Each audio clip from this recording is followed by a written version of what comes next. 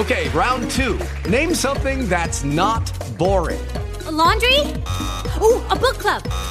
Computer solitaire, huh? Ah, sorry, we were looking for Chumba Casino. That's right, ChumbaCasino.com has over 100 casino-style games. Join today and play for free for your chance to redeem some serious prizes. ChumbaCasino.com. No purchase necessary. Void where prohibited by law. 18+ terms and conditions apply. See website for details. Hey, Chad Brown here. You may remember me as a linebacker in the NFL or as a reptile breeder and the owner of Pro Exotics. I've been herping since I was a boy, and I've dedicated my life to advancing the industry and educating the community about the importance of reptiles. I also love to encourage the joy of breeding and keeping reptiles as a hobbyist, which is why my partner Robin and Marklin and I created the Reptile Report. The Reptile Report is our online news aggregation site bringing you the most up-to-date discussions from the reptile world. Visit thereptilereport.com every day to stay on top of the latest reptile news and information. We encourage you to visit the site and submit your exciting reptile news, photos, and links so we can feature outstanding breeders and hobbyists just like you. The Reptile Report offers powerful branding and marketing exposure for your business, and the best part is, it's free. If you're a buyer or a breeder, you got to check out the Reptile Report Marketplace. The Marketplace is the reptile world's most complete buying and selling destination, full of features to help put you in touch with the perfect deal. Find exactly what you're looking for with our advanced search system. Search by sex, weight, morph, or other keywords, and use our Buy It Now option to buy that animal right now. Go to marketplace.thereptilereport.com and register your account for free. Be sure to link your Marketplace account to your Ship Your Reptiles account to earn free tokens with each shipping label you book. Use the Marketplace to sell your animals and supplies and maximize your exposure with a platinum ad. It also gets fed to the Reptile Report and our powerful Marketplace Facebook page. Buying or selling? Use ShipYourReptiles.com to take advantage of our discounted priority overnight shipping rates. ShipYourReptiles.com can also supply you with the materials needed to safely ship your animals successfully. Use ShipYourReptiles.com to take advantage of our discounted priority overnight shipping rates, the materials needed to ship your reptiles successfully, live customer support, and our live on-time arrival insurance program. We got you covered. Visit thereptilereport.com to learn or share about the animals. Click on the link to the marketplace, find that perfect pet or breeder, then visit ShipYourReptiles.com to ship that animal anywhere in the United States. We are your one-stop shop for everything reptile related.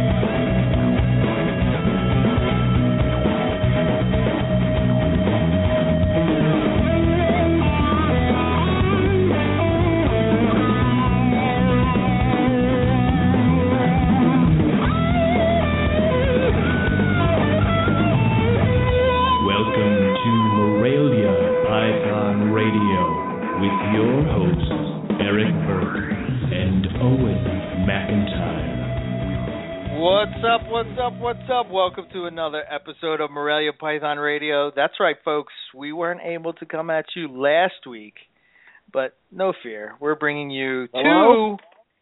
Hello? Is this thing on? Can you hear me? Can you hear me? No, Owen.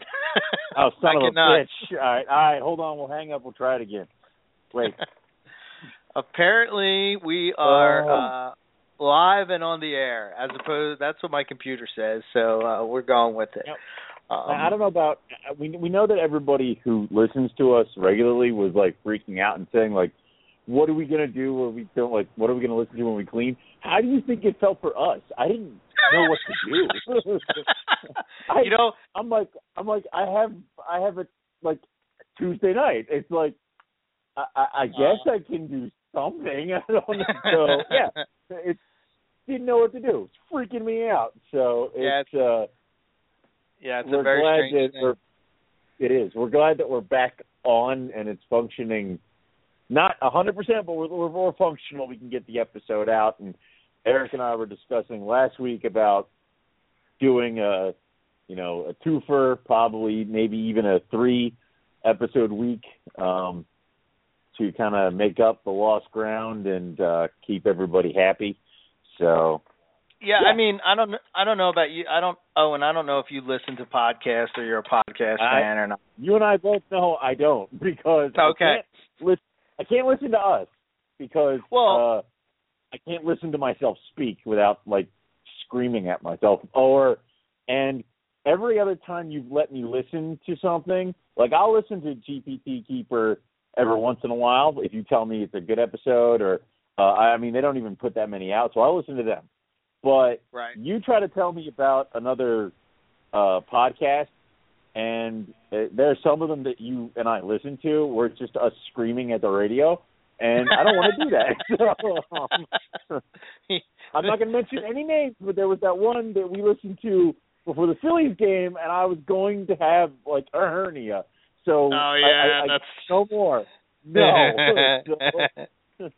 So there was that, plus I just kind of keep to our own stuff. So I listen to music and audiobooks while I clean. So you, on the other hand, I know you're big into the podcast. Well, yeah, I'm big into, I don't know, I've always been a fan of talk radio, and especially when you're trapped in a car for 3 hours a day, you need something to get you through, you know? So, like, I guess maybe being a musician, like, I guess that's a break for me to not listen to music, you know, like that kind of thing. But, so it's so frustrating as a listener when you're expecting a podcast to be there and it's not there. Like, I think, you know, I think we've talked about this before on the podcast, like a long time ago, when Reptile Radio was around. That was the thing, like, I mean, when I were even, this all goes all the way back to us forming this almost 5-year godforsaken thing. Anyway, it was, you told me the most important thing is that the episodes air at the allotted time once a week. We don't like air one on Friday, one on Monday, one on Tuesday. This is the time, and this is when we show up. And then you I think you were going to slug me the one time. The only time we ever switched the show was when we went from doing it, what was it, a Saturday night or whatever? Yeah, we were doing it Saturday, Yeah. And I kept begging for a life, but it was like, so we went. Yeah, I didn't think that one through 100%. So. To be honest, your assumption's probably not that far off. But anyway, you know, I don't know. I always think of like me and you at the same age and level and all, and that's so far from the truth. You know what I mean? I know. Yeah. Me and Jim are probably closer in age. Ain't that the truth? Anyway, it's very, very frustrating as a listener to be expecting a podcast to be there and it's not there. So, you know, for that we apologize. We may not be the best podcast around. We might not be the most intelligent podcasters around. But one thing that we will promise you is that we are the most consistent podcast around. That we can promise. Right. Yeah. So that being said, I mean, you know, we had a couple cool shows lined up. One, I haven't been on here since my vacation, so I'm returning from vacation and finally back in the swing of things and had a whole bunch of stuff. You went to Daytona and you putzed around Florida, so obviously there's stuff to talk about there. We had to push back the Rough Scale show, which injured me physically. Like, that hurt me. Of all the shows to crash, it's the friggin' Rough Scale. I was trying so hard to get, like, no, it's still good. We can still get it off. We're not going to know. It's like, no. Right. Oh, yeah. But so. Yeah, I mean, there's a whole bunch of a bunch of topics that we have to hit on. I guess we'll start with I'll talk about Daytona. I mean, I don't know. I've always wanted to go.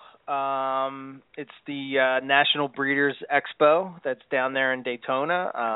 They've had that show for many, many years. I think at the beginning it was in Orlando. I think that people. Well, way back in the day, would go there because that was the place to go. It was the reptile show around. I mean, there weren't other shows like Hamburg and Tinley Park and what's the one? Arlington, Texas. Things like that. There weren't the ones in California. There's pretty much maybe smaller ones, but Daytona was the creme de la creme. It was the big one. It's the one where all the animals were there. It's the one where you saw the most diversity in animals, and also where you saw all the high dollar new projects and stuff. So that's what Daytona was. So what Daytona is now, I'll leave that to your explanation. So you said you wanted to go, and I know it was on the short list of shows that you and I wanted to go and actually vend. So. Yeah, I mean, I guess I had this image in my head from listening to, reptile radio and all these things about how Daytona was this, mecca. So apparently it was a lot better than it was the year before. I guess I'll start with the positive stuff that I saw. One thing that was really cool was there was a lot of diversity there. I mean, yeah, there was your standard your ball pythons and leopard geckos and all that kind of stuff. But I was really surprised at the amount of diversity that I did see. The show itself, I mean, it's on a beach, so I mean, it's kind of a cool atmosphere. That was funny because when you went down, but then Andrew and his wife went down, and he's like, "Oh yeah, I went to the show. The second day, I bought her a massage, and she went to the beach. I went back to the show." And I'm like, that's smart. Okay. So I guess no better spot to have it than, Daytona. It was pretty sweet. So, as far as that goes, the traffic was okay. I mean, I don't really have anything to compare it to other than Tinley. Tinley was definitely busier. You drove down. You drove down from Philadelphia to Daytona, correct? No. I went down earlier in the week down to Jensen Beach, which is farther south than Daytona. But you still drove it. Yes. Okay. Yeah, and then we drove back up. The drive compared to Tinley was. Well, it was about the same. It was about the same. All right. Nothing you can do about that. Yeah, I mean, you're looking at I think it was 15-hour drive. So I mean, it was cool. It was clean. The show was clean. I mean, when I go and I compare it to something like Hamburg, where the aisles are like probably 4 times as big as the aisles at Hamburg, and there was no potato sack filled with tortoise where you just reach in and grab the one you wanted to buy right off the plane. No. That's good. No. I met a bunch of people down there, which was cool. There was at first I knew that Mike was going to be there, so I met up with him. He was there with his friend Alexis Marie. You probably know her from Chondros. Got the Chondros that keep popping up of craziness. So yeah. Yep. I've seen her stuff on the Pick of the Week. All right.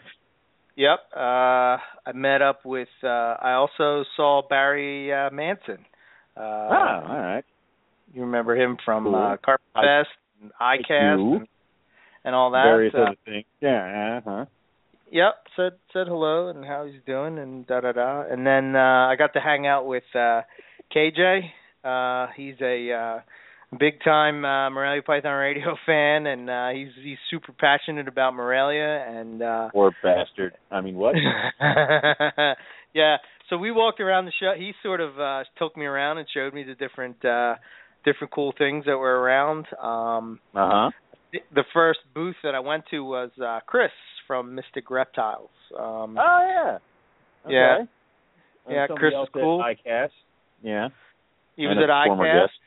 He's been on the show twice. Yeah, he's big for his retics, which, by the way, he had purple golden childs and ghost tigers. Which and you didn't come home with a purple golden child hippopotamus?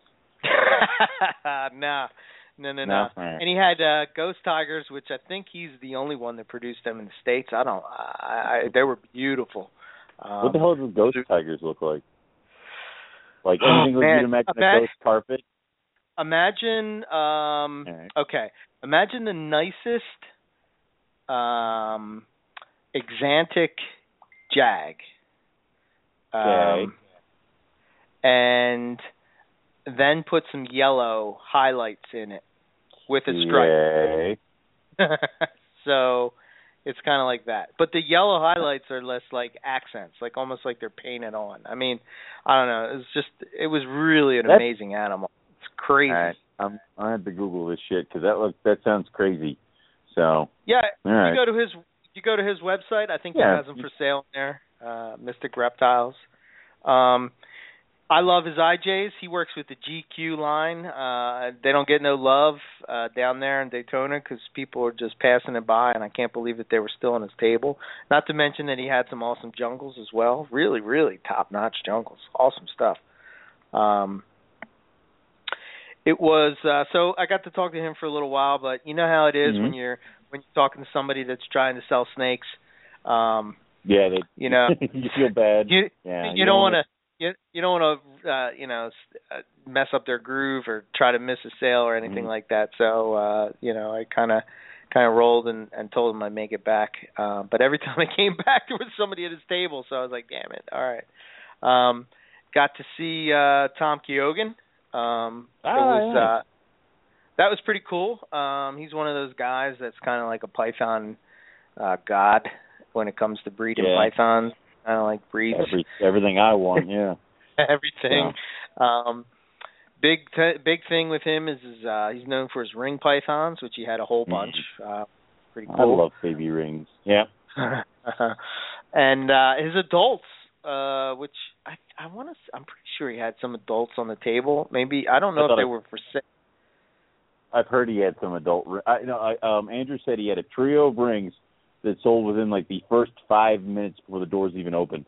So they may have been still on the table, but from what I hear, they were gone before the doors even opened, which, I'd figure that. The breeding trio of rings, why not?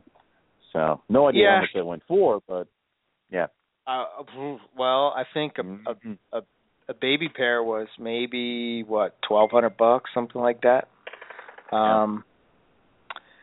KJ was staring at the rings as well. And then he's also known for his blackheads, which he had, Exanic blackheads and all that kind of stuff, which I've never seen the Exanics in person. They were pretty freaking sweet. Yeah. I think the coolest thing there that he had is the Collins python. I'm not like a real big hybrid guy. God. Oh. Not the Collins again. That was a freaking awesome snake, man. I just would want it as a pet. It's really cool. All right. So I did see pictures of that. It looked clean. That's all you're getting out of me.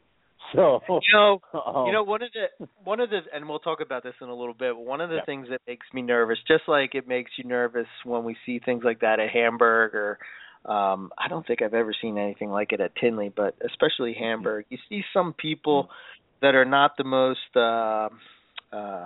reputable people that have a carpet python in a tank sitting on a table, and I don't even know who these people are, because if I did know them by name, I would tell you not to buy from them, because the one time they had a jungle carpet sitting next to a Macklot's jungle carpet mix, and they looked the same.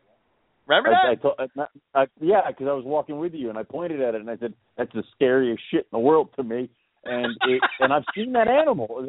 That animal has changed hands multiple times, and it always seems to come back to Hamburg. But yes, it is a Macalot's mixed with a jungle, and what it looks like is a very, very ugly coastal. So if you're my theory or my worry is, now obviously these people have it labeled as a Macalot's carpet, but my worry is it's going to fall in the hands of somebody who is dumb enough to want to try to move it and just kind of throw it up there as a carpet python, and somebody who's really big into dinker projects is going to take it because it looks funky and try to recreate it and bring it back in the carpet lines. I know that probably is not going to happen, but it is one of those things that kind of itches at the back of my head every once in a while. But, I hate that. So, well, step on it. Yeah, so. I mean, I think one of the things that kind of bummed me out about the show, and it's not because I think that I really don't know anything about them. I don't know if they're reputable breeders or not, but the one thing is there was underground reptiles, I think they're called, and what kind of struck me is that most of the people at the show, that was the most crowded table, and I'm thinking, I guess I felt a little bit disappointed because I felt like, there's people here that have high quality animals of what you're looking for, and you're going to this place because you're getting it for cheaper. One of the things that drove me absolutely crazy was the fact that they had a red blood python, and it was Het T plus albino, and they had it labeled as a Sumatran python. I'm sorry, man. If you don't know what the freak you're selling, then don't fucking sell it. Thank you. You know what I mean? The one thing that I absolutely that trickled through me through several people from going to Daytona is that there were some compartments, I think tiers filled with, and you can't see the air quotes that I'm putting up here, but it says baby diamonds. Well, yeah, that was my next thing I was going to get to. Yeah. No, we're going right to it because the rage is building. Anyway, it was baby diamonds, and they said $400 a piece, $800 for a pair. Yes, they were $400 a piece, which is ridiculous because it and they said, and I'm not going to say the name of the breeder that they said they got it from, but they said it, and it's almost like you sit there and you want to analyze it and be like, that can't be true because I know that guy, and I know he only produced this many animals, so how could you have like 18 of them?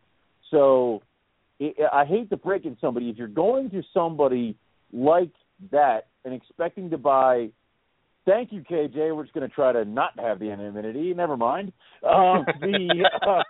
Just shot that in the face. Jesus Christ. Well, that's in the corner. Time out for 5 minutes from the chat for you. God damn it. Anyway. You made Owen angry. He's God like the Hulk.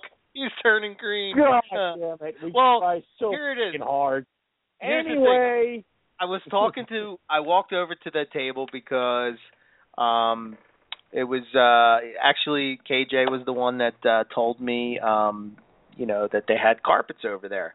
So before I even got to the carpets, I walk around and I'm looking at, they had blood python, and they had it labeled as a Sumatran, and I'm just like, are you serious? Like, I think the thing that bothers me about that is that you're at a show that's supposed to be the best, again, air quotes, best show in the U.S., and you don't know what the hell you're selling, and that's the busiest table.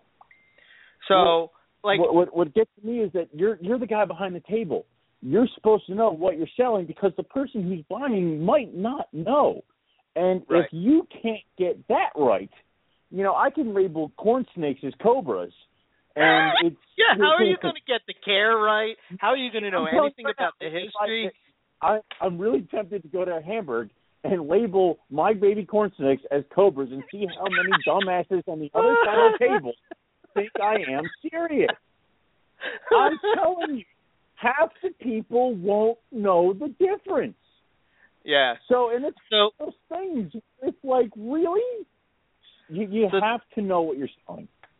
Yeah, so they had various carpet pythons and carpet python morphs and whatnot, and I think the first thing that hit me was the years and years of Morelia Python forums and people on there saying about how this is going to just screw everything up, man. You guys just mix it in. Nobody's going to know what the frig is going on.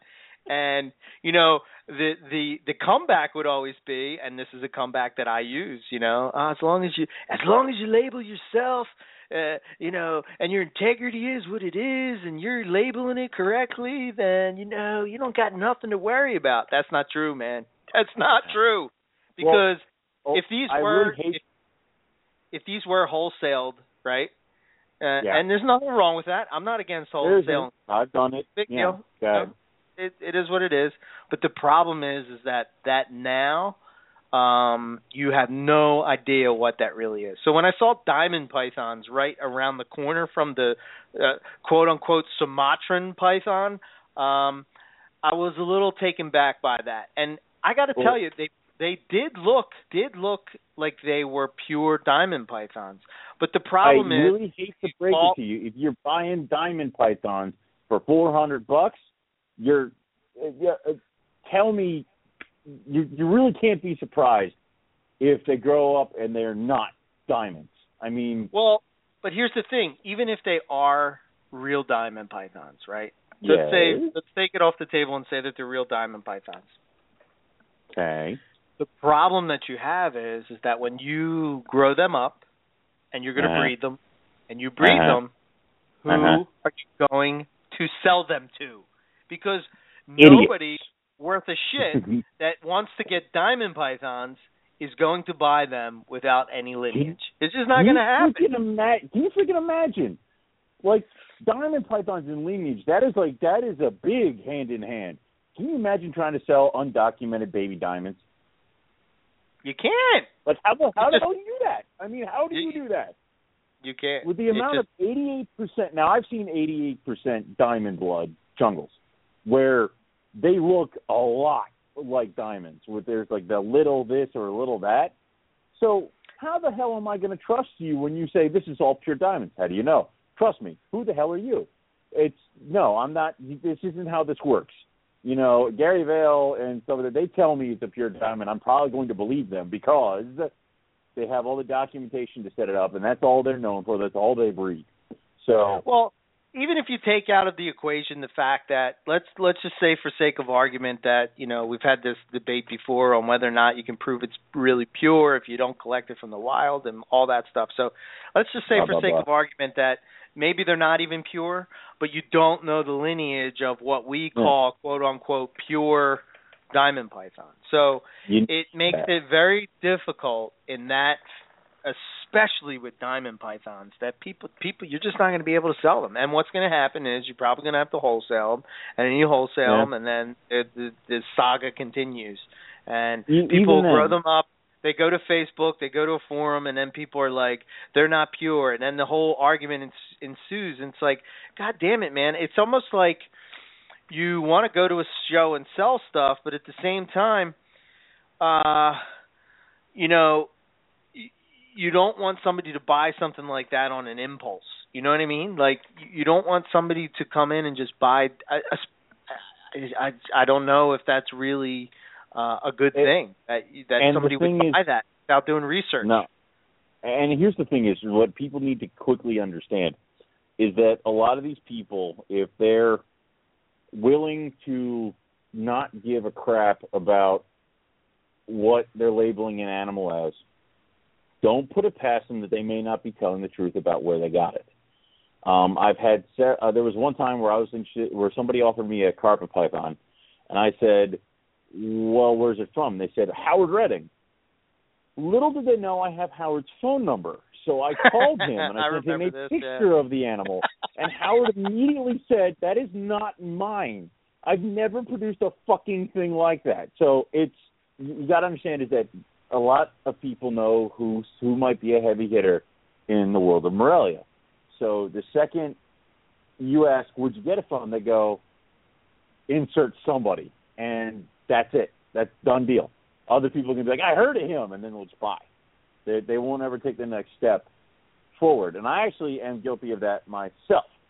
The ivory jag that you have, Luna. Yes. I bought her from Andrew, who got her from a guy who said he got her from Carrie and Todd. So I posted it up on Facebook, and I got embarrassed the shit out of because Todd jumped on. He goes, we don't have any ivories at all. We've never done this. And I was like an asshole. But, but when doing that, I did that, and then I was able to talk to Andrew, get the dude's email, and trace her true lineage back all the way to the dude in Florida who produced her. So don't take that shit at face value. Just because somebody says it's from this breeder, you can double-check that shit. And in this day and age, you can probably send someone a Facebook message from the show with a picture of the animal. And all they have to say is yes or no. And that's it. Done. Or I don't know. And then you make the decision from there. So just because they say that these diamonds were from this person doesn't mean that they really were. Especially because I know that there was a zoo over in Europe that just unloaded a shit ton of diamonds into the country. Right. So, and those babies, because they appeared on a list, was it Cam's? Somebody's list. So what happened is that everybody needs to understand, the lists that get emailed out to people is not the list. We get it after the big guys who spend a lot of money pick over the true list. So for all you know, a box of baby diamonds came from God knows where, ended up here, and were sold to some guy at, $100 a pop if he bought 20. So, but he's going to say they came from a USA breeder to avoid having to explain what's going on. So, heaven forbid, these guys may not be telling you the truth. But again, if you're buying from somebody like this and expecting to get pure stock and all this other stuff, you are an idiot. If you want pure diamonds, go freaking get pure diamonds from the guys who will give you all the lineage information and give you the biggest bang for your buck. Don't just expect to get $400 baby diamonds. It's not a car lot. So. Yeah, I guess those type of people serve a purpose to a certain extent. You know what I mean? And here's another example of something that at the show again, there was a chondro, and it was called a Calico Jaya.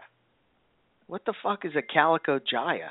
What is that? It's a Jaya that we paint at, and we call it a Calico. Wasn't it Bill that said if Buddy saw this conversation and what we were calling a Calico, he'd lose his mind? And I'm like, I've never seen Buddy angry. I've never seen Buddy angry. Dude, I have one of his Calicos. She's not green. She's got all these freaking different colors on her. So, and that's the whole point of a Calico. A Calico cat is multiple different colors, not just like orange. So it's a lot of misinformation. I know. It's not good. I would be the first one I would be a liar if I sat here and said that everything that I said, I don't know, the platform that we're on is like sometimes we say things and we don't realize what we're saying or how it comes across, which is sometimes is a bad thing because, we may mean it one way, somebody else interprets it a different way. So, I appreciate when people send us feedback to tell us like, what were you talking about or what does this mean? Morons, so exactly.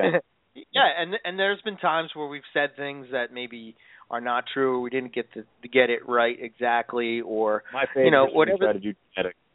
So. Yeah, whatever the case may be, but I think I can say with 100% accuracy that when me and you vend a show, or any of the Morelia people that I consider like the Morelia family, so to speak, when we vend a show, we know everything there is to know about the animals that we're selling.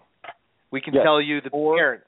We can tell you as far back as we would know, as we can trace back with lineage. Some people go back to the originals. Some people go back maybe a couple generations. Some people just know the parents. But the thing of it is that you can say, where your animals came from, and if there is any kind of doubt with your animal, what that doubt is. And if we've produced the animals, now, granted, you do things different than I do. This one does different than this one, blah, blah, blah, blah, blah. So everybody's approach could be different. But when you're sitting there and you're selling your animal, you're going to be able to tell that person, well, this is how I take care of my animals. This is what I've fed. This is how many times it's shed. This is the cage that I keep it in, et cetera, et cetera, et cetera. Here's the records of what it's done so far, where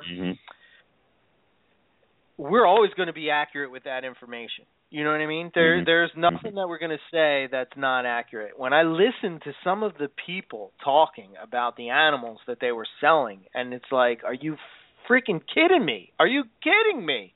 And it just, one of the things that I think about is that by us, meaning the Morelia, whether it's carpets or chondros or whoever, not going to these shows and representing the animals in the light they're so supposed to be represented in, we're letting other people do it, and they're doing it wrong. You know what I mean? They're screwing it up. I take Borneos for an example. Like, when it comes to Borneos, I don't know.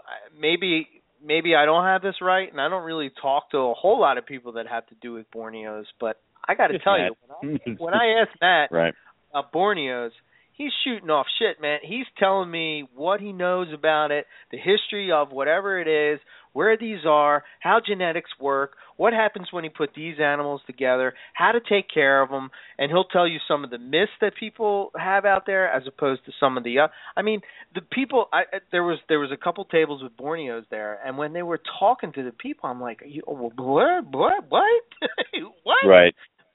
Right. And it just, and I'm not saying that, I'm not saying that it wasn't like one of those things that's left up to interpretation, so to speak. It wasn't those things where, like, to me, they didn't have the experience to speak on what they were speaking about. Does that make sense? Like, meaning that they're saying that 100% accuracy that this is the facts. And it's not the facts because you don't know that because you haven't did that. So, like, if I were to go to a reptile show and talk about breeding diamond pythons, I have no idea how to breed diamond pythons. I mean, I can not bred them. Yeah, I can recite you how it's been done. I can tell you who's done it, but I can't tell you from my own personal experience on how to do it. You know what I'm saying? And but there's even that different of a thing where every once in a while, I'm babysitting a bunch of Andrew's monitors right now. And if I were to take his lizards to a show and try to sell them, I wouldn't know how to convey their care. I wouldn't know how to convey their personality. I wouldn't know how to convey anything about them. I know what to do to keep them alive. I can convey that, but I can't tell you how to breed it. I can tell you how to do this. I can't tell you how to do that. I can't tell you what kind of problems to anticipate, what happens if it doesn't eat the first week. I can't tell you any of that.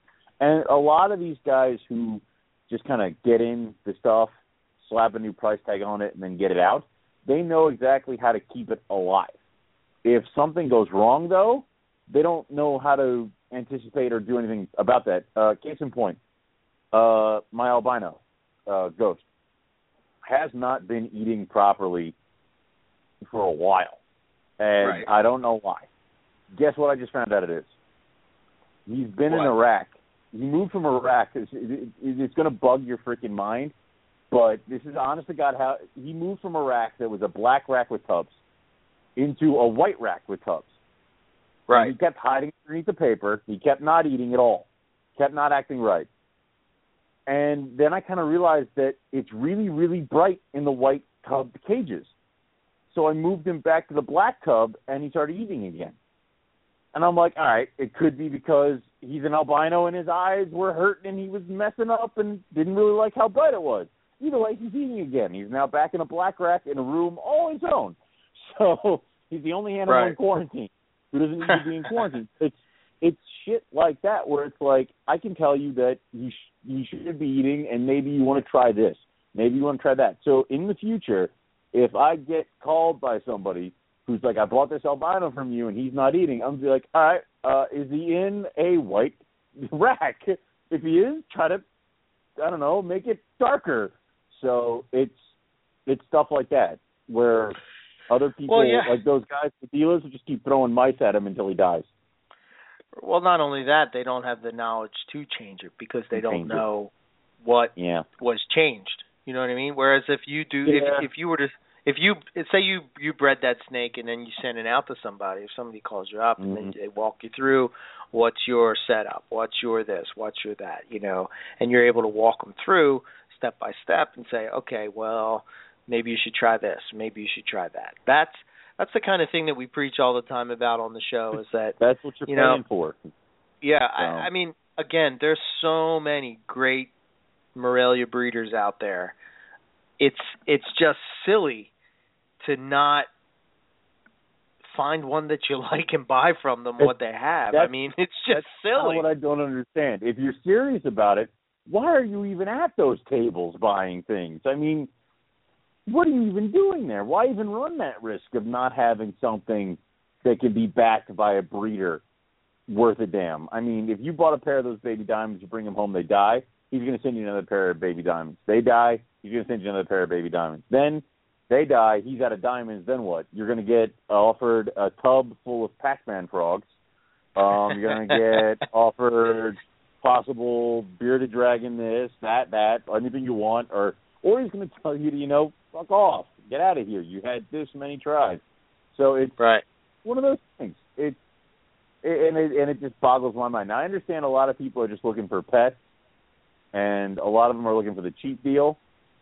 And if you're at the White Plains show, a lot of people are looking to buy stuff so that they can sell on Craigslist the next day. So, swear to God, I've seen that. Anyway, but if you are serious, you know, if you are serious about Morelia or even any type of snake, you come past the point of, you know, it's time to stop fucking around. It's time to get serious about it, and that would be going to the breeders. That would be coughing up the big boy money, and that would be, you know, doing what you got to do. Yeah, so, I mean, you know, one of the things that I was in a ranty mood today. I don't know why. Yeah. I was in my get off my lawn, you little kids moods. But what people don't know is Eric drives around and yells at, you know, the Philadelphia youth to get jobs and haircuts.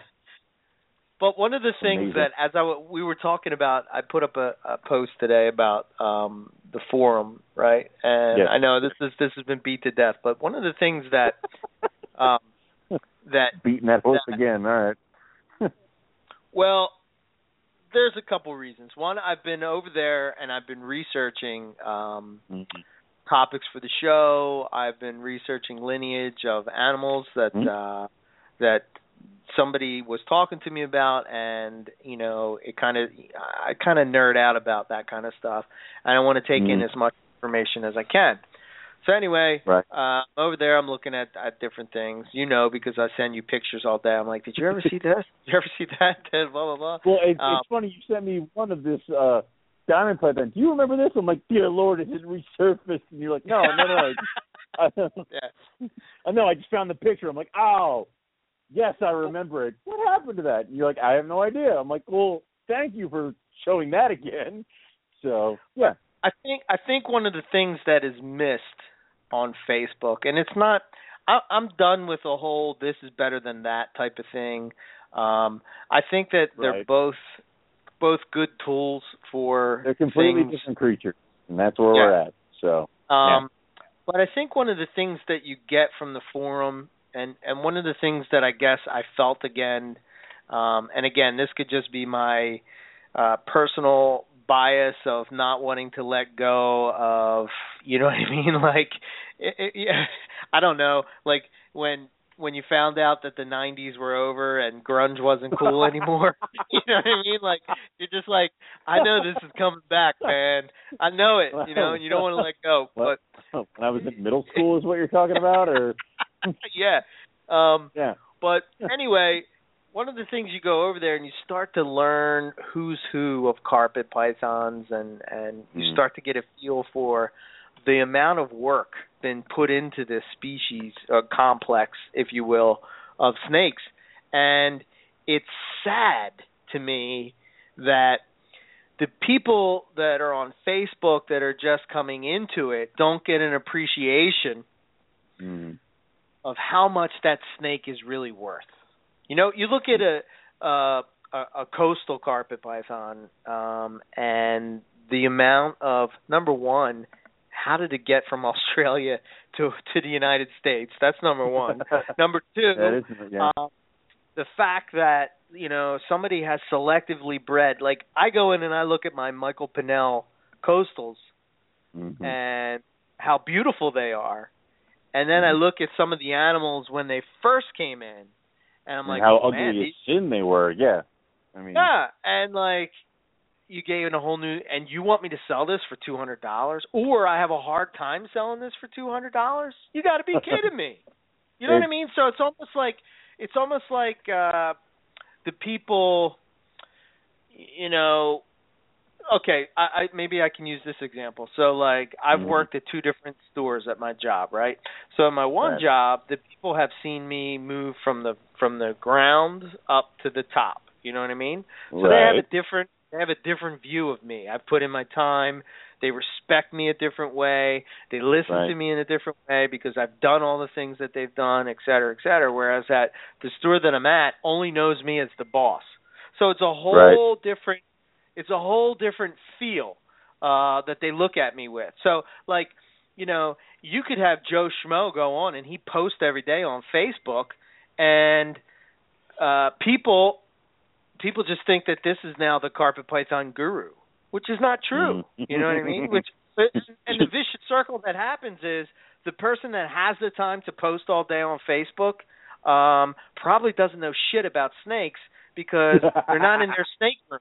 You know what I'm saying? Right. Whereas the person that really does know and have the knowledge about their animals and how to breed their animals and take care of their animals and what makes these things tick probably doesn't have the time to post up a pic or answer somebody's question on Facebook. So that is the funny thing is when they put up a post and they tag people in it, and I read the people that they've tagged, and I do not know any of them. And I'm like, why are you asking these guys? Like, who are these people? Like, that's a jungle carpet. Why aren't you asking, like, these guys? So it's weird. Yeah. So go on. I'm sorry. I interrupted your rant. I think that's kind of my frustration, I guess, when it comes to the forum thing, because and you know what? The other thing that kind of like that made me think, it's like, you know, I go there and nobody's posting anything there. Nobody posts anything. You know, there's like somebody new that got into carpet pythons and post up a question and nobody answers it. And his response is like a month later, crickets, you know, and then another month it's again. Yeah. So like this guy is trying to get information and he's going to the, you know, maybe he Googles morelia or maybe he Googles carpet pythons. This comes up. He goes over there. He starts looking around. He starts, you know, he has a question. Right. He or she has a question. They ask the question and get no response. So what are you supposed to think at that point of carpet pythons? And, yeah, I guess everybody in the reptile world is on Facebook. But here's my other problem is that I got to tell you, man, I'm freaking just done with and I know we're guilty of this. I know hypocrites. But do it. The whole freaking group thing. It's like, enough's enough. Dude, if I could delete... If I get added to one more goddamn group. If I could delete all the goddamn groups except Morelia Pick of the Week, I could, but I don't know how to delete them, or I'd delete them tomorrow. I already threw and started purging groups because somebody added me to Corrales. Another Corrales group. Somebody added me to a skink group, and I blame Zach Baez for that bullshit. But look, I can understand a skink. I can understand because you know we've had Zach on the show talking about skinks, whatever. Maybe they want to put us. I mean, you're the boa guy. I can understand Corral. You know, I understand all that. But that one, you bastard. But here's the thing. Tegus, turtles. What? Dude, when have I ever talked about a turtle? No, go away. Get away from me. It's like it's one of those things where it's like I understand. I know, and here's the thing. If somebody invites me to like their reptile breeding page, I'll give it a like, and then I'll also send them over a link to Rogue's Facebook page. And it's kind of like, all right, if I like you, you like me, we're all good. Fine, right. Perfect. And you know what? Even if they don't like me in return, which I do have a list of people who haven't done that, I don't care. There you go. But I have one pair of Amazon tree boas, and I hate them a lot. And that does not mean I need to be in every single Corrales breeding group ever created. So it's like, guys, pump the brakes here. You know, my main focus is Morelia. And then, you know what, I like the Liasis and I dig white lips. But that doesn't mean I need to be in every single Liasis group. It's like you gotta knock it back a little bit. So, I guess the other thing is that in order to, I guess with doing this podcast, is like I have a certain, I don't know if this is like, I feel that I have an obligation to sort of have my hand on the pulse, so to speak, to kind of know what's going on, what people are talking about, and all these kind of things. And that's great. You know, you're looking at Facebook, you see these things, they pop up, and you have to go to all these different spots in order to, and there's apps, and I'm forever downloading. I have like 55 goddamn apps to use Facebook in my phone, right, in order to make this more streamlined and easier to find out what's going on, but it just seems to be more difficult and more difficult. You know, it seems like I don't know how to say it other than like, I miss the learning part of it. Like, I'm still learning. I'm always learning. Like, I always want to learn. I always want to push, like, what I know and push it further and talk to people with different viewpoints of how things are or what their approach is. And I want to do it without somebody getting their freaking butt hurt about me disagreeing with what they're saying. Half of the time when I see things on I have to be really, really fired up in order to respond to any goddamn post on Facebook that's like drama. Because it's like enough to get to a point where you're like, no, I don't want to get involved. No, I don't want to get. And then you got these people that you're like, who is this person? And who do you even have a carpet python? And you're going to sit here and tell somebody like Jason Balin or Nick Mutton, like, they're wrong? Like, I guess they can be wrong. I'm not saying that they can't be wrong. Excuse me, sir. I held a carpet python once, so I think I know a little bit more about it than you do. So it's stuff like that. But I guess what I'm saying is, like, you have somebody that's on, you know, that would come on Morelia Pick of the Week, and they just pick up a striped coastal, and they're going to argue with Jason Balin about a tiger. No, that's not a tiger. You're full of shit. You know what I mean? It's like, are you kidding me? You know? It's just frustrating. But anyway. Hey, you are. See, this is, ladies and gentlemen, this is what happens when NPR is not on for a week. Eric just gets all this pent-up rage. I mean, it's not rage. Boiling in his body. It's not raging. It gets there fast. I mean, God. It's not raging as far as I'm not mad about anything. I'm just trying to get people. Like, I think sometimes we're in this day and age where everything is goddamn instantaneous, and you can't, like, you lose the value of what you like working for something, like, you know what I mean? Like, it has to be instantaneous, and it has to come to my thing right away.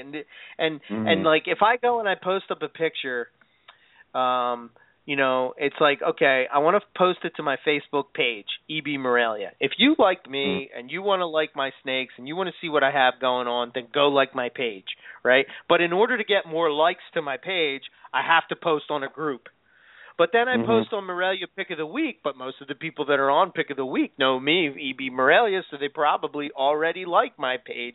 So I'm preaching to the choir at that point. Right. So then I go and I put it on another carpet python Facebook group page, but half of the people that are in that group are in Pick of the Week. So, like, all of a sudden, I'm going to post up a picture of, here you go, here's my super caramel zebra jag that I just hatched out. And it's I on see your the same feed. picture of your 4 animals. You know what I mean? It's like enough. I mean, yeah, it's a cool steak, Eric, but Jesus Christ. It's 5 times in my feed. I'm like, Jesus Christ, dude. Yeah, all right. So, like, it's almost like, okay, I post up a picture, and it's like, okay, well, if I'm posting to my Facebook page and I'm posting to this group page, well, why the hell would you go to see my website? What's the point then? Mm-hmm. You know what I mean? Yeah. So it's like, put all this work into the website, and then, people, yeah, full on. Oh, great. Careful, you might flip over a tricycle. So we have to be careful. But oh man, it's just frustrating because I think ultimately what it comes down to again is that, like, I'm going to go and breed an IJ or I'm going to breed a coastal and I'm going to have trouble selling it for $200 when it really should be sold for $300. And people are not going to give two shits about it, and they're going to want to pay $75 because Joe Schmo Flipper over there, who just probably has some kind of jag, offspring that maybe is a coastal, maybe it's a coastal jungle, maybe it's an IJ. Who knows what the goddamn hell it is? And they're going to put it off as a coastal, and you're going to go buy that because it's $75. Well, you remember I told you I had that one guy who messaged me on Facebook at 12:30 at night. Which, by the way, if you guys are going to try to negotiate price with me, don't do it at 12:30 at night because then I just don't give a shit. But this guy was asking me because apparently he lives nearby me. And he goes, there'll be no shipping. I'm like, congratulations for you. And he goes, well, yeah, I see you have some yearling carpet pythons up. I'm like, yeah, here's the ads. Go ahead and take your look. And he goes, well, how about I give you $80? I'm like, price says $150. Yeah, but man, they don't sell for $80. I go to the show, Hamburg, and he kept saying, I go to the show, and then he kept like waiting and then saying Hamburg, like it was something fantastic. And he kept going and kept pushing and kept asking me for $80. And I said, no, by the way, I'll be vending at the next Hamburg show. You'll see me there with my $150 coastals. It's sometimes you have people who are going to try to pressure you into dropping down that price. And you know what? If that's all they want is an animal for $80, they can go get it somewhere else. Because I don't want these people to have ones I produce. So that's just the way it goes. Now, if I'm at a show and somebody who's really wants a carpet python and I can kind of sense that they're really into it and they are getting it for all the right reasons and they've explained to me, they show me that they've done their research, they're all passionate about it, and they look at one of my $100 coastals and they say, can you do 80? I'll probably do 80 for that guy. But it's just the way it goes. Some people are assholes. So It kind of is on both sides, with seller and buyer. But anyway, how was the rest of Daytona? I think I don't really have much else to say about Daytona. I mean, that's kind of. I don't know. I kind of went. Oh wait! I saw red. And that was you know what I did see? I'll throw this out there for Zach is that I did see a lot of blue-tongued skinks. There was a lot of blue-tongued skinks, and apparently this guy Ray, who's from Thunder Bay Herps, I got to say that he had some pretty cool stuff. Now you know that Zach is forever trying to turn us over to this skink work. There you go. Why don't you get Ray on, and then on my vacation, you can have Zach as the guest host, and the two of you can do that show. Yeah. Maybe we will. Hey, I just came for the show. I'm good. I'm done for the year. The cool thing is that, and this is so true, is that they pretty much are the morelia of the he's pretty much the morelia of the lizard world. I mean, because they come from the same places that the morelia, carpet python, even as far as scrub pythons, even as far as you know, you look at, I'm thinking of Halmahera. If you look at, you know, Tannenbar's blue tongues, they're the same as Tannenbar scrubs, and you know, it's just I find that very fascinating. Am I there where I want to keep them yet? I don't know. Maybe, probably not. I don't know. You know what I mean? It's like one of those things. Like, do you venture over into that? But I got to tell you, man, looking at some of these animals that this guy had, pretty cool. The problem is with you is you're exactly like me. You're like, I'll probably never keep anything like that. And then all of a sudden you look around, you're like, holy crap, why do I have 12 of these all of a sudden? I mean, there was at one point where you were like, white lips are goddamn crazy. You have more white lips than I do. What the hell is that? Well, one of the things that I can say is that this is another thing. Now, this is a positive rant, a positive fire up, okay? Okay. All right. I was talking earlier about the fact that I have this, I think I think it's probably a disease or a mental problem or something like that. But I have this thing where I'll be focused on something, and when I get into it, I go balls to the walls, man. I'm going 100%, giving it my all. I'm into it. That's it. You know what I mean? And then all of a sudden, you do something for X amount of time, you know, say it's a month or whatever, and you need something to sort of step outside that box. You know, you need something that sort of takes you back outside that box. So for probably over the summer, I've been into this thing where I still do feel this way. In order for me to experience python breeding and to learn and to continue to keep my learning progressing, I sort of have to feel that I have to work with different species, which is never a bad thing. So I've kind of been on this kick where, you know, I'm looking for other species to get into. You know, I want this. Well, you know, like you're talking about, like white lips and Maclots and Angolans and all this stuff. But you know what I learned? What I did learn is that, you know what?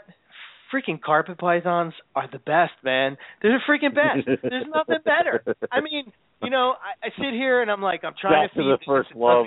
Yeah. It doesn't goddamn eat. This one is like, you know, it's like, it's just so frustrating because I'm so used to I have carpet pythons nailed down to a science, and it's almost like, you know, being away from something makes the heart grow fonder. You get the passion ignited again.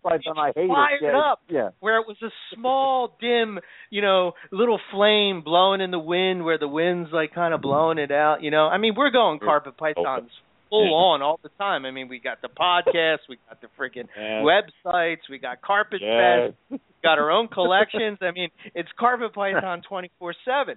You need a break. Right. And then you realize, like, fuck, man, I know why I'm into these snakes, because they're freaking cool. They're the best ever. They shed the best. They eat the best. The babies eat right away. There's no, you know what I mean? There's no issues. They come in any goddamn color you could probably want. There's tons of potential with all these different subspecies and everything else. I mean, where is that message going out to people that are wanting to get into it? So, like, when I hear people talk about the market sucks, I can't sell this, I can't sell that, what are you doing to sell your shit, man? Market yourself. I was talking to somebody earlier tonight, and they were talking about how that, you know, well, I don't know if I should breed this or I should breed that and blah, blah, blah, and all this stuff. I'm like, dude, you got to put yourself out there. You got to promote the project. You got to promote the animals. Chondro people are geniuses when it comes to one thing as far as marketing. They name their animals. They name them. People are all of a sudden you could have a pair of chondros that have no name, right? Yep. Who knows what it is? They're the prettiest snakes in the world. You put them together, who gives a shit? All of a sudden, I call this one Sugar Ray, and I call that one Aqua Blue Man, and then all of a sudden, people are lining up ready to give you $5,000 to say, I want a baby from that. Yeah, well, I don't know if it's going to turn blue. I don't care. I don't know the sex of it. I don't care. That is the biggest bullshit ever. I don't care. I want a baby. These are two blue parents. No chance that it might turn blue, but you're saying there's a chance. Well, yeah, all right, well, here's $5,000. It's like, and then it turns green. And then they still sell the babies for $30,000 because it has blue grandparents. It's, damn, of the chondro people is amazing, but it. Well, what I'm saying is you're exactly correct.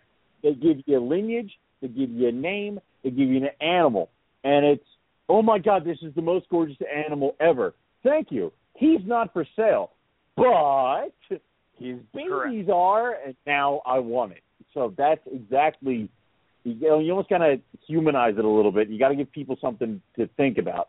And I've had people who have looked at my animals, and I have people who know my animals by name. And actually, I just had somebody contact me who bought a pair of babies that I sold to some guy out in Arizona in 2010. And the only thing he could remember was the parents' names, and he got them from Owen McIntyre, and then that was it. That's all I freaking needed. So there you go. And I was able to give them all the lineage information, and you know what? Those two babies looked like their freaking parents. So it stuff like that. So, names are kind of childish, but also have a freaking purpose sometimes. But you're exactly correct. You promote it. I mean, you're putting it. If you have an exciting project, don't keep it to yourself. And you'd be surprised at what happens. Imagine if I had freaking rough scale babies around the time of Carpet Fest. I mean, people would have been leaving with goddamn rough scale babies. I mean, the way Romulus was getting passed around and all the rough scale babies that were bought after the fact. I mean, if you have it, show it off. Bring an animal to a show and say, hey, no babies now, but come back in a few months, and then bring the animal again with its offspring. You'd be surprised how much that helps. It's also collect pictures. If you sell babies that are really, really attractive, keep the pictures and post them up on a I sold this board, or like I got on my Facebook, like a sold babies album, because nobody's really going to see all the really good-looking babies because you sold them, because a lot of times you sell them and people don't post pictures. They do other things. There's a lot of people who are not wired in as we are. So you want to make sure you get that. So do it. And I think, again, if I'm going to say another thing that the chondro community does pretty well as a group, and I guess because chondros are very photogenic, is that they sit on a stick. They sit on a stick, and you can, zoom in on their heads, take the picture, and then put their stick back. But they got beautiful colors. Yeah. That part, yeah. They got beautiful colors. You can get in with macro shots, and it's they are easier to photograph than carpets. Yes, that's true. But they're beautiful snakes, and you're able. I mean, even a somewhat shitty picture of a chondro is still a nice picture. You know what I mean? Because you're taking a picture of a snake. But it seems to me, and I could be wrong, but it seems to me for the most part that most real, I don't want to say real, but most serious chondro breeders or keepers are also pretty good with the camera. Okay? Yeah. So here's the other thing. You're figuring out why you can't sell your snake. Take a good goddamn picture of the animal. and here's a cell phone shot of it in its tub with a piece of shit right over here. Yeah. I can speak from experience. You know what I mean? Because I couldn't take pictures for shit, man. I mean, for Christ's sake, when I was taking the first picture, I'm taking of the first breeding season. I can't figure out why it's so cloudy. And Casper's messaging me saying, "Dude, why is your picture so cloudy?" I forgot to take the plastic off the goddamn phone. You know what I mean? We had the first printout. We had the first printout of the calendar, and you took a picture and you sent it to me, and then you texted me saying, "I forgot to take the goddamn plastic off my phone. Here's another picture." I'm like, "Oh yeah, that is a lot clearer." Oh yeah. And they came in the mail. Yeah. So I mean, but what I did learn by that is that you could have the nicest snakes in the world, but if you can't take a picture, then how are you going to show other people what kind of snakes you got? It's just people are going to be like, I think he has cool snakes. I mean, I don't know. It's you're sort of exactly cool, but correct. I mean, the best way to sell a snake is to show it off. And unless you can get everybody who's interested in your snakes to go to that 1 or 2 shows where you're going to bring that snake, it's never going to sell. So now I need to give you an accurate representation of that animal, and the best way to do that is don't spend the $500 on another snake.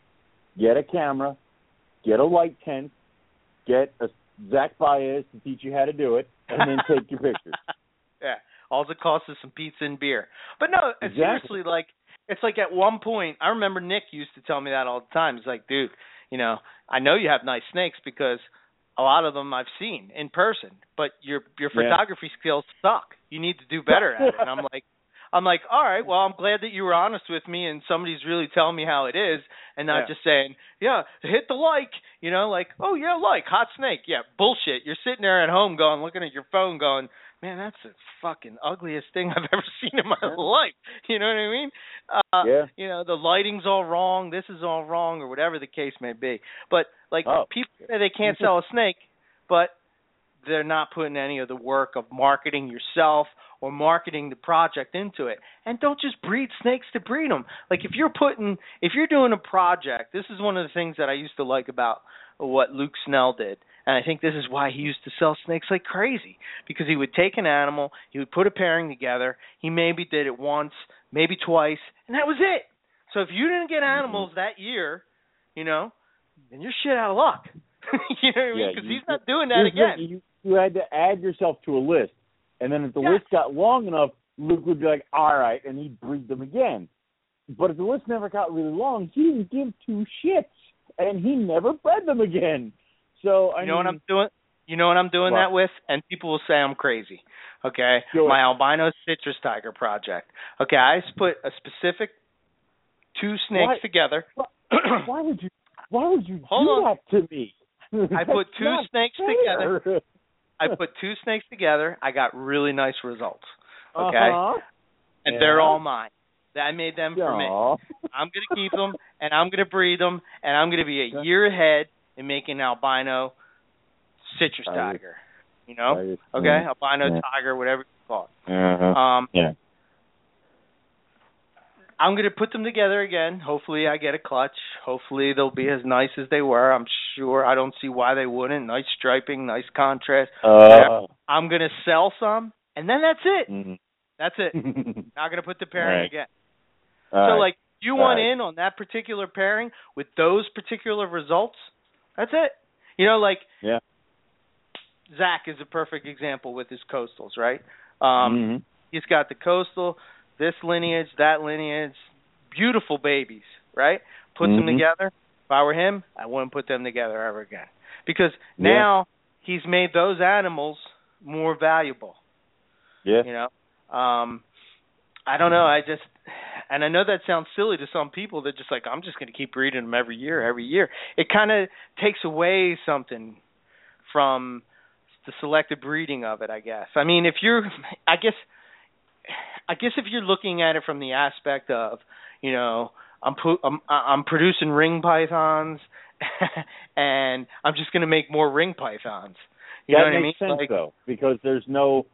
I mean, like, but here's the thing: is that when it comes to carp pythons, or especially in my experience, you progress the project or you don't do it.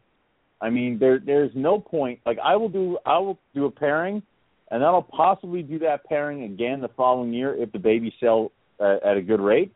But after that, it's done, because now the male has moved on to another project that I need him for, and the female has moved on to another project that I need her for.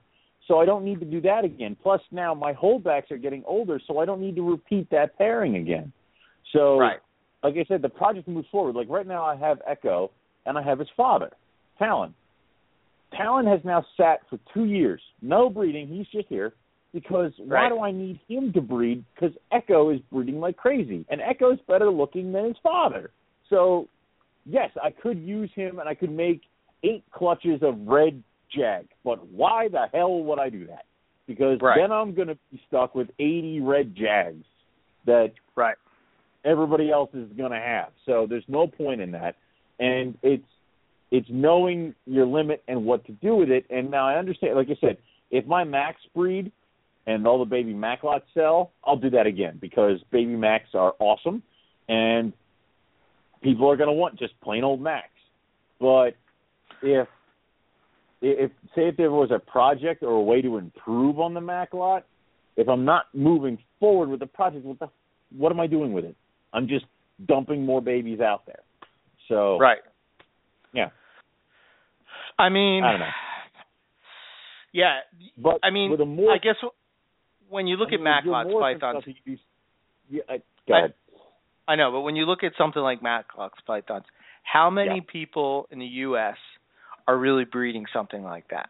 So you really don't have to promote that in a way that makes you stand out from other people, because not a whole lot of people are doing it. So if you want a Mac lots python, there's probably enough people I can count on my hand that are producing them.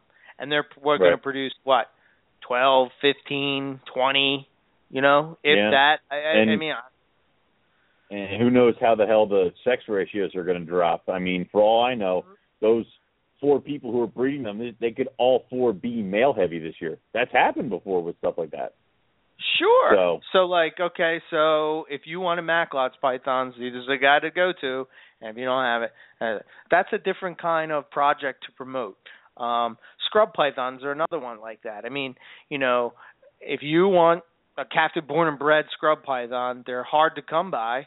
And not to mention the fact that if, somebody has something like that, there probably maybe 1 or 2 people probably in the world that would produce something like that. And you don't really have to do anything other than to say, hey, guys, look, this is Moluccan scrub pythons that I produced. I had the clutch. This is, you walk people through.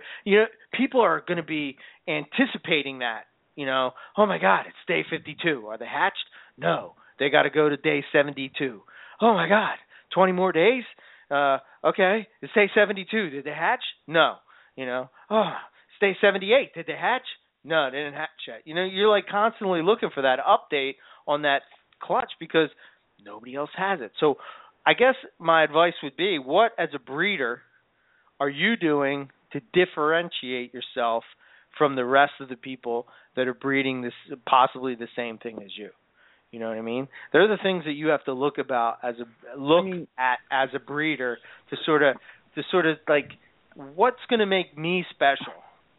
What's going to make me... And I mean, even with the normal things like Mac lots, you can have ugly Mac lots pythons. So there is wiggle room for shit like this.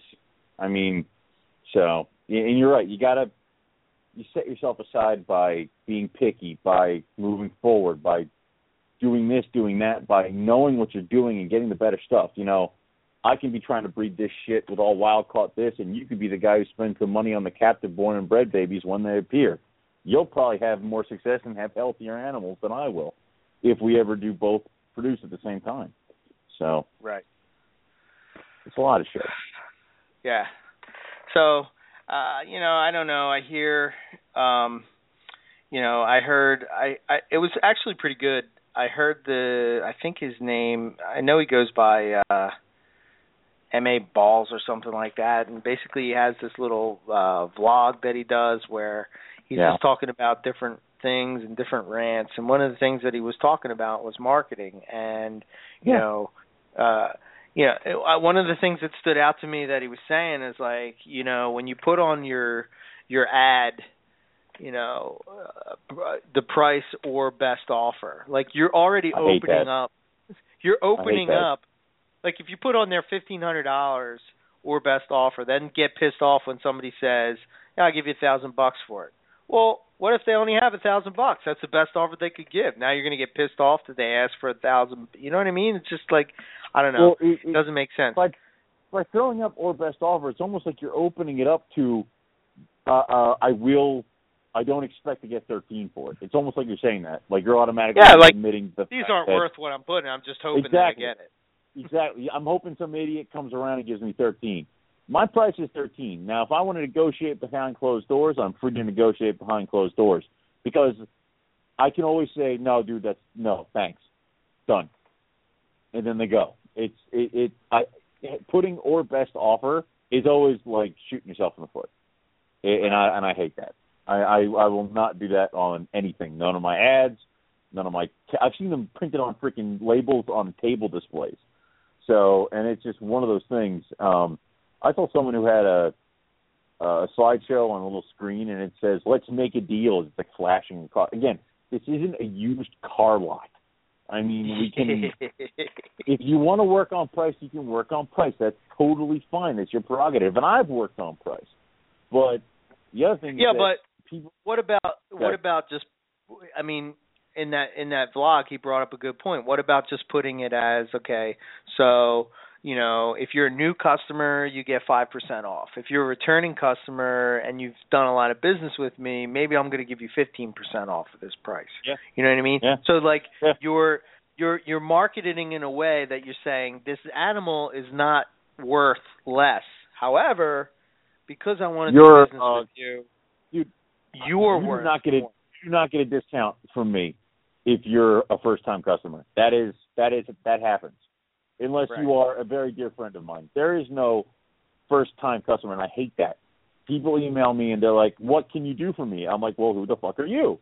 So it's one of those things where you got to – and I will blatantly tell this to people. If you're a returning customer, that's when you start getting deals. Now, I will offer deals for people who will buy multiples. Like if you want to buy a trio, yeah, I'm going to cut the price down a little bit for you because you bought 3 snakes.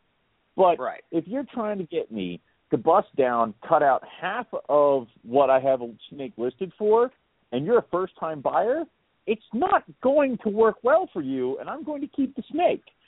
So, and that's something I learned kind of the hard way when I first started, is that I'm the seller. I have all the power. I have the thing you want. If you don't want to do it my way, you walk away, and I still have the snake. There's no reason for me to bend over backwards trying to get pennies from you. It's This is where it is. If you want it, this is what it's at. If you don't want to pay that, you don't get the snake. That's where we're at. That's fine. That's totally my decision. And you know what? That's actually helped me out because remember I had such a crappy year this year with the move. I am so glad I have all the babies I have from last year. Right. Yeah. So, and it's because you're not gonna settle for anything less than what it is. You're like that's kind of the same way I am with mine. My stuff. It's like I don't do a whole lot of pushing my animals because quite honestly, I'm holding them back for me to see how they progress, and I'm going to hold back the best, and then I'm going to sell the rest. I mean, that's. Well, the issue, and I do the same thing you do. I'm not really pushy about selling them because the problem is I do so many shows that I've gotten to my point a few times where I sell so many of them that I'm like that asshole who has a table who has like 2 levels from a whole tier set on it, and that's it. And I hate that. I hate not having a full table. So I would much rather have my prices, set my prices, sell slow, and then produce the babies this year coming. And, I have a 2013 still kicking around here, a boy, which if he's still here in breeding season, I'm going to put him to work. But it's one of those things, like, I still got him, but I put him up here for a fair price, and he just hasn't moved. So eventually he'll go. I'm not too concerned, but I'm glad I have him to fill up a slot right now. So, yep. One of those things, but you can totally do this. Like, you can totally be successful at this. You just have to do it properly, and don't shoot yourself in the foot. Don't sell your animals short. If your animals are from a certain bloodline and you can prove it and you have all the lineage, say it. You bought into this bloodline for a reason. Talk up your animals. Take good pictures. Have a nice logo. Look presentable. Don't smell at shows. Yeah.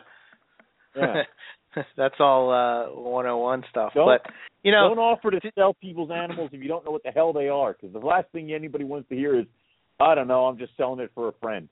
So, all that other bullshit. God damn it. Yeah.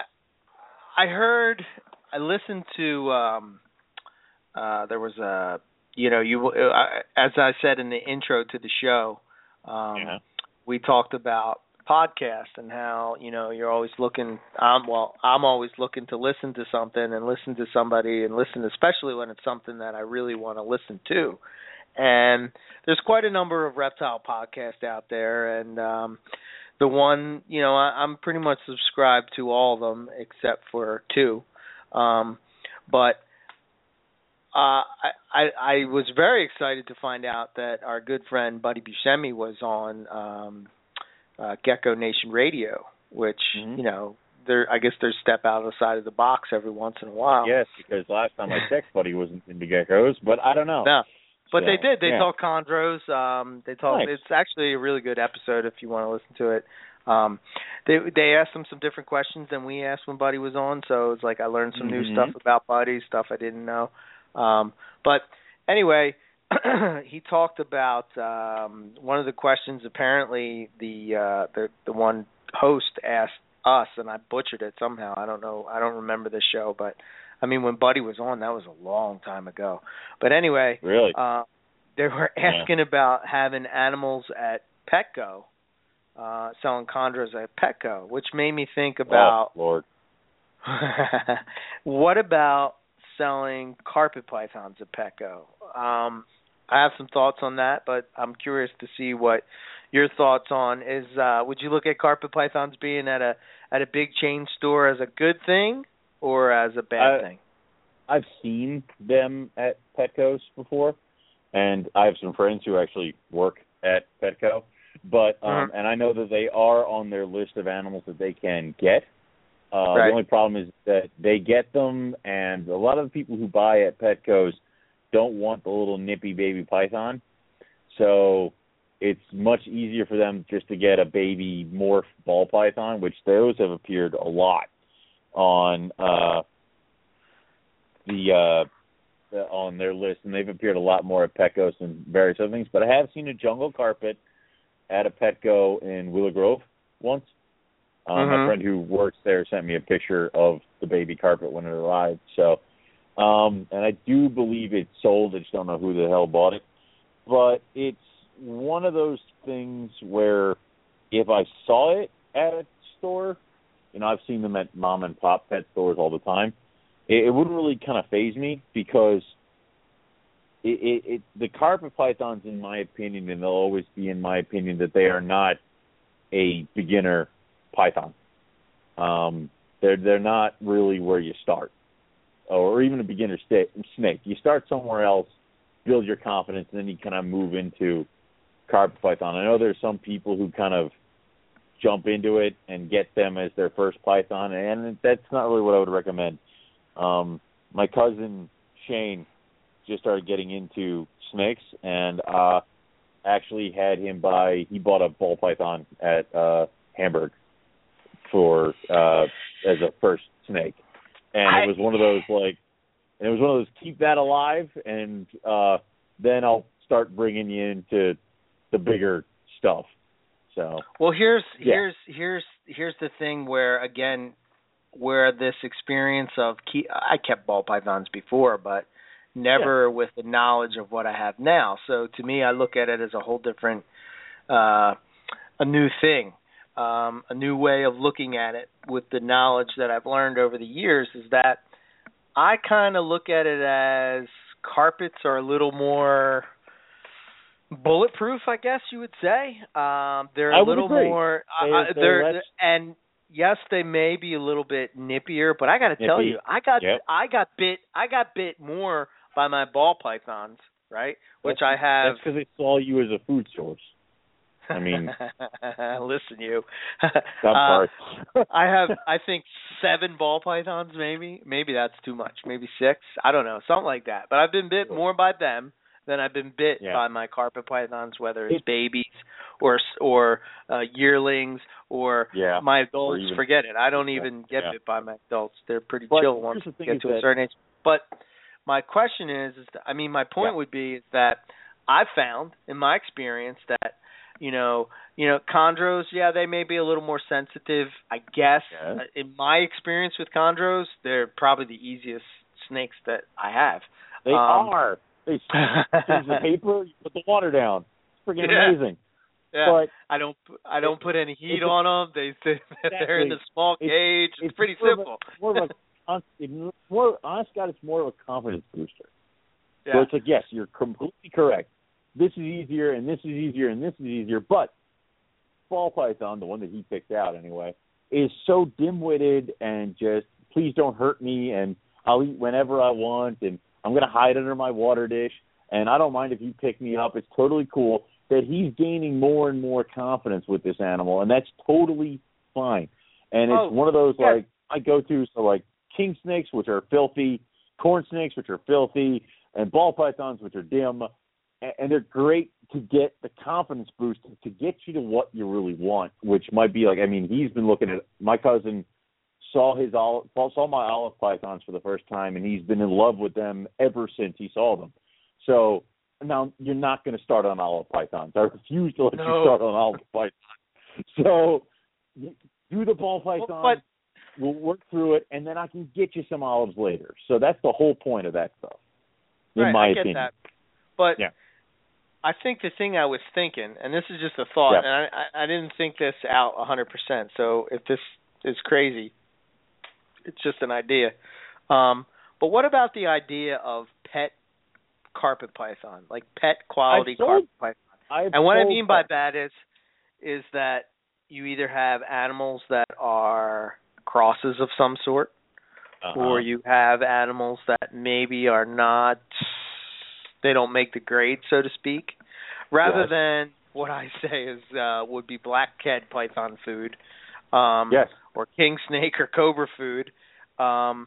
You know, maybe if breeders sold to a Petco that could just say that this is a generic carpet python. Like I heard, I can't remember who it was, but he was on a podcast and they were talking about dumbing down ball pythons to it's either a normal or it's a fancy.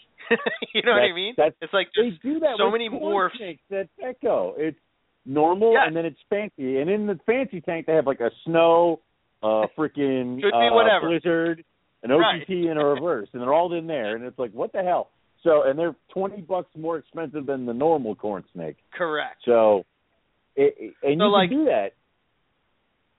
Do you get people into carpet pythons by making a move like that, or is it ultimately a bad move? I have pros and cons on both sides of it. Like I don't know if with the nippiness, you know, because baby carpets are nippier, you know, I guess. But I think pythons in general, at least the ones that we deal with, baby pythons in general are nippy. That's just, you know what I mean? That's how it goes. Baby pythons bite everything. So if you don't want to get bit, then you probably might not want to work with pythons.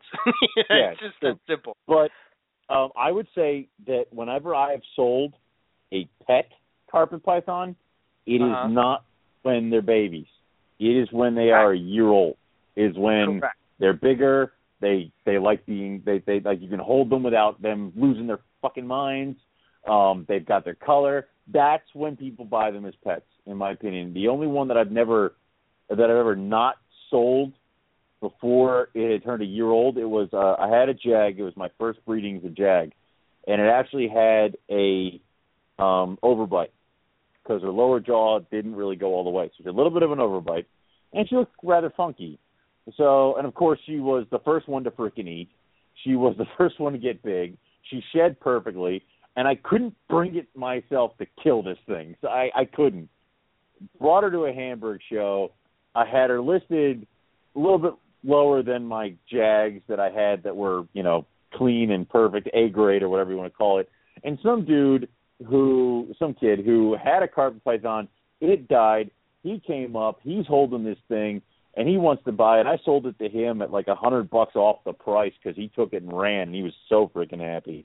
And that's where I get to love that stuff because it's like the older ones definitely work as pets, but every once in a while, like just because it's a little wonky or it's a degrade, you could possibly get that thing off as a pet. Most of my friends who are not real snake people who are interested in maybe getting a pet snake have my, you know, weird ones. Like I had one jag that was born, and his one eye was smaller and was completely black, and he was blind. And somebody bought him, and he's eating, he's fine, he perches. They had this whole cool setup for him. My other friends had a bunch of my Cali Kings that they have as pets in the naturalistic kind of setup with trees. You've never seen a Cal King perch, but it's hilarious.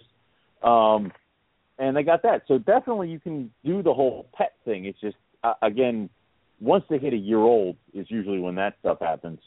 So, little babies tend to nip, and nobody wants to try to buy a baby that the first time they hold it, it bites them. So right. Yeah. Yep. I guess, I don't know, I was just thinking of a way that, because if you think about it this way, I don't know, I think about, like, I remember when I was just getting into Morelia Python Forum, and I remember going over there, and at the time I had I don't know what it is, bought at a pet shop, carpet python. It was sold to me as a jungle carpet python, and it was not a jungle carpet python. It just wasn't, it just was some kind of cross, something like that, and but it got me into where I'm at. You know what I mean? That's the thing. That was the gateway drug, so to speak. You know what I mean? That was the snake that I know it passed away last year, but I would still have it in my collection because I think I bought that snake in 2000. You know what I mean? So in 2000, that snake I owned, and it stayed with me for 14 years. Never bred it, never had any intentions of breeding it, just was a pet carpet python that I had. It taught me about how to keep carpet pythons. It, it was pretty neat. It was cool. So are we missing the mark, so to speak? Are we missing an audience when it comes to not selling these quote-unquote pet carpet pythons? Like, you never go to a show, you haven't seen it on our table or any other table that I can think of when it comes to Morelia. It's like, okay, well, this is a cross, right? But this is pet carpet python, $75. Why do you think I never, like, that's the reason I never sell my normals, my normal coastals, like even my ugly ones. Like, I mean, like this guy looks, mostly kind of blacky, brown. He's not ideal. He's a normal male. I'll sell him for $100 because I think he'd make a great pet or somebody's first jump into carpet pythons. And what people don't realize is those ugly carpet pythons, when they hit a year old, they shed, they start getting nice and tan, they look kind of cool, they get brighter, and they are appealing as pets. They really are. And setting them up, and of course I'll explain to people how I have, the tank in my living room that I'm going to set up for this, that, and the other thing. So, it's almost like you're not really missing the mark, but you kind of are, because it's like, I bet you if what we would consider an ugly jungle could sell as a pet jungle easily to somebody who's just getting into it. Absolutely, because I got to tell you, the jungle thing that I bought, I thought was the prettiest jungle there was. I mean, when I'm comparing it to when I'm comparing it to a Burmese python, that looks pretty freaking sweet, and then all of a sudden I go to Morelia Python Forum and I'm like, oh, wait a minute, this is what's that? I mean, AC Reptiles? Wait a minute, what the hell is that? Yeah, exactly. There was my second snake ever, second carpet python ever. I got a normal coastal male, and then I got an M-Pen female coastal, and that was my second ever, and lost my freaking mind with this animal. Like, I absolutely thought it was the prettiest coastal ever. She was yellowy, kind of, that nice kind of creamy, what you get with an M-Pen, and I was losing my freaking mind. Like, I'm pretty sure I mentioned her to every single carpet person I ever saw. I was that annoying guy who always talks about his, and you want to smack him across the table and tell him, shut the fuck up. But that's the gateway. I got her just to breed with this male, so I could produce the thing. Oh yeah, that led me straight to a jag, and then that opened the floodgates, and that was, I went from having 3 carpet pythons in my dorm room to 15 when I graduated. So and now you're a host on a podcast about carpet python. You know what I mean? So it's and you have a big collection, and you have quality animals, and you're vending at shows where you're just exactly. One of the rarest pythons in the world sits in your reptile here right now. Yeah, can't get rid of that one. So, so I guess what I'm saying is that this is another thing. Again, I'm turning back to the Facebook thing again, but one of the things that I often find that people say Facebook is good for is promoting yourself, and it is, but you're promoting to the people that already know about you. You need to promote to people that don't know about you. So it's like you go to that now, I got another 15 groups that I got to freaking join. In order to find that right group, you go and you join a basic reptile group, and then you see a blue-tongued skink with a freaking hat on, and you see a bearded dragon with a goddamn, it's in a baby carriage, and you're like, oh my God, I can't deal with this. I'm not going to post my carpet python picture here. Hat on the carpet pythons, is that it? No, I'm not saying that. If the carpet pythons were hats, would they be more appealing? Somebody make me a freaking hat. A top hat and a little fancy. A little monocle. Oh dear God! Oh, I'm putting a top hat on a roughie. Oh, get over here, Romulus. Yeah. So my thing is that if you want to go and promote carpet python, so I guess my thing has always been, if you want to sell more carpet pythons, you have to spread. You got to get more people that are into it. You got to widen the net, so to speak. You got to get more people excited about wanting to get a carpet python. And by doing that, you have to put them in front of people that don't know anything about them. You have to go to somebody that says, well, I've always thought about, getting a jungle carpet, but I heard that they bite all the time. And I heard that they have to have high humidity. And I heard that, all these things that are not true. I heard they only eat mice.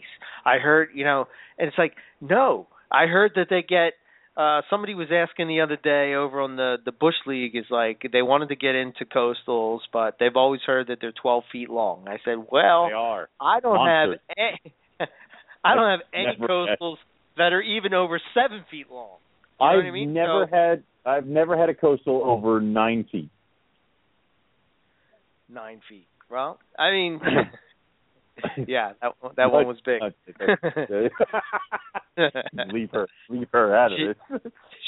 She was a biggie, But and I'm sure maybe when I get the Brisbanes to be adults, maybe there'll be a bigger coastal carpet python. That's very possible because they're southern, but the average coastal carpet python is probably going to max out at 5-6 feet, maybe. You know what I mean? That would be my guess, especially in today's world. I don't think many people are keeping them in the, 10-foot range. I mean, I'm sure that there are examples that are that big. I'm sure that there are people that maybe feed them up like, crazy in order to get, animals that size. But your average coastal carpet is not going to be that big. So that's one thing that people are turned off from carpet pythons about. Because, when you're used to having a ball python that maybe is 5 feet long as an adult and could be in a 41 quart tub, you want something that you don't want this monster steak. You know what I mean? So that's a myth. So you want to get out in front of people and tell them that. And how do you get? I'm sorry, man, I can't deal with some of these Facebook people. It's just like, are you kidding me? Like, are you serious right now? Is this serious? Well, the other thing that kind of kills me is that the magazines and the books that were written years ago, like, weren't you at the Academy of Natural Science and they were like, this diamond python can get to like 12 feet long, and it was like a coastal or something stupid in there. It's like sometimes the misinformation is not where it should be. all over the freaking place. So that happens too, and that might shy away somebody because you expect that shit to be true. So, yeah. But you're right. You kind of got to dispel the rumors and talk to people. So. And it's hard to do it. It's hard to get more people into it when you're preaching to the choir, so to speak. When you're talking to people that already know this stuff. When you're, So I guess, again, wrapping it back to the Daytona thing, is it worth going to Daytona? I don't know. I mean, part of it says that it would be, and as far as you're down there representing the species that you're working with, and you're one of the people that, are, a spokesman for the species that you work with. Yeah, now you're talking about worth it. Is it worth it to go for sales? Maybe, maybe not. Is it worth it to go to promote the species? Absolutely. That's why I was so shocked that there was no chondro breeder or anything at the Tinley show I went to in was it March? Because it's like at least even if the money isn't flowing, and even if sales aren't happening, you're still out there making connections and you're still out there getting stuff going. Like there have been Hamburg shows where I come home with not a single sale. That happens. But I'm still out there talking. But I can tell you that there have been more Hamburg shows where I go and I don't make a sale, but then a few weeks later, the guy who I talked to at the show contacts me and ends up buying 2 carpet pythons. And it's almost like why'd I even go? You go in there to go try to make some sales. You also went there to make connections and promote the species. So sometimes one works out more than the other, and just the way it goes. That's why I'm going to send you to all the shows, and you just sit there and you just promote the hell out of me. Damn it. Promote the species. I mean, that's why I'm committed to doing something like Tinley Park. Maybe, I don't know. I mean, they say that Daytona's moving somewhere else. I don't know. Right. I don't know. They weren't. I don't know if they were as strict with their laws this year, but I would like to go somewhere else other than those 2 shows, even if it was, doing a show once a quarter. I know going to Hamburg. Going to Hamburg is one thing, but it's kind of like, from experience that if you don't have your table from show to show to show, you lose the table. And then you lose the table. So if you want to do something like Hamburg, you pretty much have to be committed all year long. You do. And that's not a commitment that I would want to make, where I want to have more flexibility, where I could go say, okay, well, I know I could go to, Tinley, and I know I could go to the March Tinley. Where would be another show to where I could go, maybe in a different area, to where I could promote, carpet pythons? Arlington would be one that would kind of pop in my head. And that's it so far. It would be the only one I can think of that would be kind of Arlington, and then of course I'm trying to think of shows that I know that either not many Morelia people go to, or at least not Morelia people like us. Because I mean, like I could say Repticon in Maryland, because that's twice a year maybe. But Balin and Howard go to Repticon, so, they're down there promoting the species enough and doing all that stuff. White Plains, you have Jay, you have Jason, you have Mike Curtin, you have Howard. So you got like 4 or 5 guys up there. Hamburg, you got me, you got Eric Kohler, you got Jason Balin, you got Howard Redding. We have you every once in a while, so it's one of those things of like you kind of like I wouldn't even recommend even going to the ones over near Seattle because Nick's there, and try to find me a guy who's going to promote the species better than him. So exactly. So but there are other ones out there. I mean, Tinley Park, and the problem is, and I hate you for bringing me to Tinley because now every show I go to, I'm like, it's not Tinley, so it's ruined. This isn't as good as Tinley. If this were Tinley, I'd be drunk by now. So it's one of those things where... Imagine Tinley being your first reptile show that you ever been to. Oh, my God. Now you can understand. Oh, God. Yes. God, I wouldn't know. That's why you're such a snob. Yeah, Did I tell you what? The last show where you sent me with a bunch of your stuff, and Balin's like, "Where's Eric?" I'm like, "He's not here. He just sent me with a few things." That hypocrite! Oh my God! Because, we're going to spit down at the smaller shows, but we're not going to come do the footwork. Yeah. So Balin was jabbing at. It's kind of funny. So that's all. I love it. Man, we have about 4 or 5 more topics that we didn't even hit on. So damn it!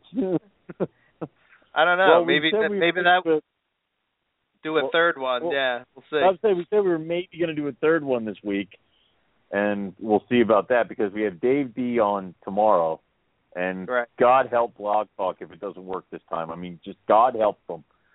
So, because I will. So we got that tomorrow, and then maybe we can try to do one later on in the week, towards the end of the week.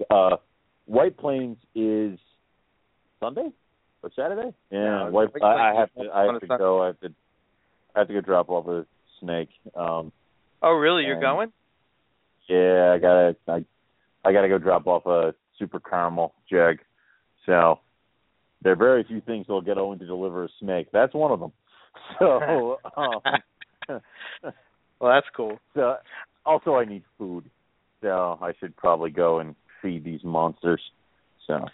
Yeah, that was one of the things that we'll definitely have to talk about is our breeding season. I mean, I don't want to. We'll leave that topic for the other show, but I mean, we're really like a couple months away. Tomorrow is September. It's September. Not a couple months away. We are a month away from Cool Town. Yeah. It's like. Shit! Where the hell did time go? Yeah, can't believe it. It's crazy. And we'll be, it's October time. It's Tinley time, and then it's cool down and ready for the season. Oh, Jesus! I know I love how you're like, yeah, man, it kind of snuck up on us. I don't know what to do. And I'm like, that's a lie. You've known what you're going to do this year for 4 years ago. All right. I'm the one who has to sit down tomorrow at his desk and go, who the hell's breeding this year? What the hell am I doing? And then I usually get surprised and be like, oh, shit, I am doing that this year. That's kind of cool. So, yeah. Well, that's a topic that we have to hit on because I think between the two of us, we have some pretty cool things that will be coming up. One of the other things, and again, this will be something that maybe is on a show this week, but, when I listen to these, you say what you will about the scaleless ball python thing, you know what I mean? And I only bring this up because of Daytona. I love that thing so much. But Jesus Christ, the drama that's involved in this thing is just why insane. I love it. It's just so freaking straight. Like it's crazy. You let me listen to that one podcast where they discussed it, and I felt awkward for the people who were so enraged. Like, it was one of those, when you're watching a really awkward, like, scene in a TV show and you yourself feel uncomfortable. I felt uncomfortable for these people because they are so pissed off over this stuff. And a lot of it stems from pricing and unsure genetics, and there's just a lot of upset people about this. And it's freaking scary is what it is. So. And it seems to me like there's just this, you look on Facebook and it's almost like, a couple of the people that I just had to unfriend because I just didn't want to see it anymore because it was almost like if I see it just 5%, I'm involved in the drama. You know what I mean? It's like I don't want to see it. I don't want to see it. I don't even want to be involved in this crap. But at the same time, it raises questions. Yeah. About managing projects and managing things. And the one reason that I'm often compelled to sort of follow these type of conversations is because, I think of poison ivy, and I think of, what would you do? What would I do if I went and sold these babies that I have and said, okay, well, we don't know where it's going to go, but let's hope that it's recessive. And then, you go and you sell these babies, and then it's not what it is. It's not what you said it to be, or something happens, or you know what I mean? You really have to. I guess you have to think of these things when you have these new projects, and obviously it doesn't affect us as much as, say,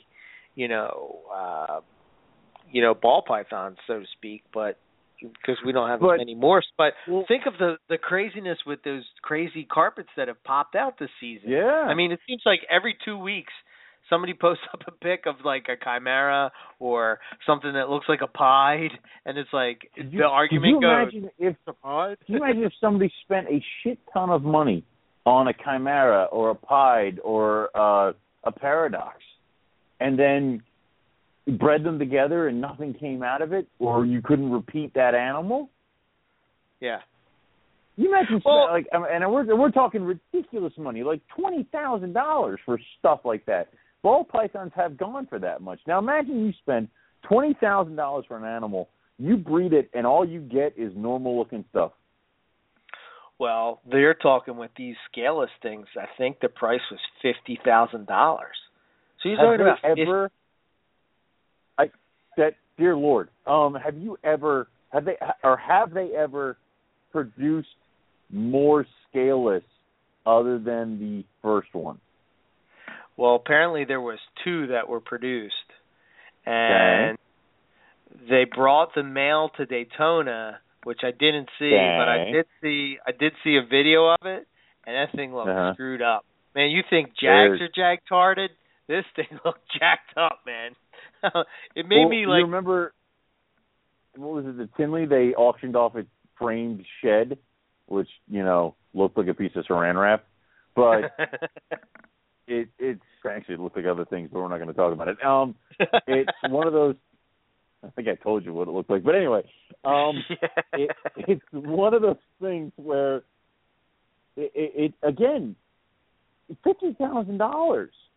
If you're willing to let a customer drop that money on this animal, you better be damn sure you know what it is or represent it, because if it goes wrong, that when I was first selling the caramels, my biggest fear was selling somebody an animal that didn't turn out to be a caramel. So I sold probably more caramels as normals for a ridiculously cheap price. Right. And because I'm telling you, if somebody bought a normal from me and bred it and got caramel babies, they're going to come back to me. They're not going to be pissed off. No, they're going to be like, oh my God, I have a customer for life now. But it's like, I wouldn't know what to do if somebody spent that much money on an animal and then it turned out to not be what I was representing. And it's almost like, and this is something Nick warned me about. He said, if they come back to you, you're going to have to either reimburse them or try to make it right. And if that's your top dollar animal, it's going to be hard for you to make it right. And it would be. I'm not trying to insinuate one way or the other on whether or not No. I could care less about that project. And, honestly, to me, if there was a scaleless carpet python, as much as that I'm into morphs and carpet pythons, that's not my thing, man. It's kind of defeating the whole purpose of a snake. But if that's your gig, man, go with it. So I'm not trying to. I don't think you are either, Owen. We're just we're talking hypothetically. Hypothetically, if there was a project, right? And we're talking hypothetical, and of course, with all the being outsiders and looking in, we have no idea how the hell the genetics work because we haven't really taken a look at it. We have no idea what's really kind of going on. We're just kind of looking at it for face value. But by looking at it, it kind of brings up points that we've not seen in carpet python, but that we could see, where something could happen like this. So it is bringing up a lot of hypothetical questions and a lot of hypothetical warnings of how you would proceed. Now, again, for all we know, next year there can be scaleless ball pythons freaking everywhere, and the morph can figure itself out, or genetic mutation, whatever you want to call it. But it's sometimes when you take it at face value like we are, it can seem staggering when it goes to that. And, of course, we don't want to say that anybody misrepresented an animal or a gene or anything like that. It's just at face value, trying to imagine spending $50,000 on a snake and then it not going where it's at, it hits really close to home with the chimera jags and stuff like that. Because as we talked, we did the genetics show, it might not even pan out at all. So I think I'm going to leave people with this, so they're going to have to listen in, because if we're going to call it up in 10 seconds. But one of the things that frustrate me, when we're in overtime now, so now they can't hear us. They didn't even get. I tried to plan that perfectly and say that perfectly like that. Damn it. Sorry to the fans. But that is fantastic. I love that. One of the things that frustrate me when it comes to Facebook with this whole thing, I guess, since I've been kind of like interested in the marketing of like a project like that, but one of the things that kind of frustrates me is that these people will get on there and they'll talk about people, but they don't say the person. They just sort of allow, they put it out there, and then you presume who they're talking about, because they make it like this character that could be, it could be this person, or it could be this person, and it could be this person. So if you don't like person A, you're going to insert him into the mix. If you don't like person B, then you're going to insert her into the mix. And if it's C, then you put, you know what I mean? Yeah. And then the thing that gets me, though, the thing that frustrates me most of all is that they preach that they don't take no bullshit. They call a spade a spade. They say it like it is, which is total bullshit. Because if you wanted to say something about somebody, then go on the Facebook, stop being a goddamn sissy behind the keyboard, and say what you think. You know what I mean? It's like this half-ass rant. It's like, I'm going to only half-ass rant this. So if you're going to talk bad about somebody or say something that you don't like, or what I hear all the time is, well, we're calling the bad people in the community. These people that hold up the community and are the pillars of the community shouldn't be the pillars of the community, blah, blah, blah, blah, blah. But if they're not supposed to be the pillars of the community, then call them out. You know what I mean? Well, like, you sit here and like pretend that it's like, okay, well, it can be X, Y, or Z. I don't know. It just seems like a sissy way to go about it.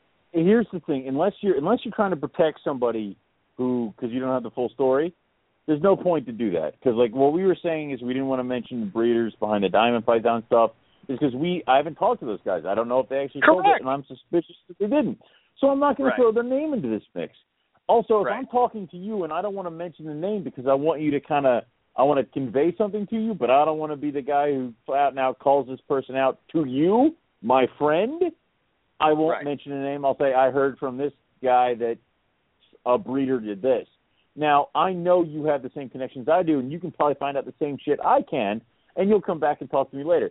But if I'm going on Facebook and I'm about to call someone out publicly, what people don't understand is I equate Facebook to standing in the middle of a crowded room on top of a table and yelling something. So if you're going to do that, you can't sit there and be like, guy over here, not the dude we're talking about, though. It's like, if you're going to do it, do it. It's like, I don't want to mention any names, but kind of like this guy, but not. It's like, well, you've already fucking done it. So that's why I will avoid drama on Facebook like the goddamn plague. I mean, it is ridiculous. It just seems like, and again, this, I'm going to tie it all around, and then I guess we'll wrap it up. But wrap it up in a bow and get the hell out of here. My whole rant about the whole forum thing is that there was drama on the forum. Yes, there was people that disagreed on the forum. There was debates on the forum, but it was insulated to just the people in the community. Now, on Morelia Pick of the Week, there's 4,000 some people on there. How do I know who everybody is. Do you know who everybody is? I mean, we try to go on there and police it as best we can, but at the same time, it's like, okay, well, you really don't know what you're talking about. So. Well, yeah, and here's the other thing is that you have where the forums was a lot of the major breeders and maybe a few of the people just getting started. The pick of the week is a lot of people who just want to share pictures of their animals, which is totally fine. That's kind of what we have the pick of the week for. So obviously you have different degrees of people. You have the casual reptile keeper, and you have people who actually have carpet pythons as pets, who have one or two, love them to death, and don't give two shits about this whole breeding thing. They have their $100 carpet python, and he's the most gorgeous thing on the planet to them. But, you know, having those people weigh into some things where they might not understand it, or having those people's opinions on a person when they don't really know the whole sense of what's going on here, it's no good. And that's why we've had several people who try to post up negative ads or negative things about a breeder. Actually, I got chewed out by one guy who tried to post up on the pick of the week how he was screwed over by Tom Crutchfield for something or other, and I deleted it, and then he private messaged me screaming at me about how we're not helping and protecting the reptile industry, and I blatantly told him there are other places you can throw up a BOI, not here.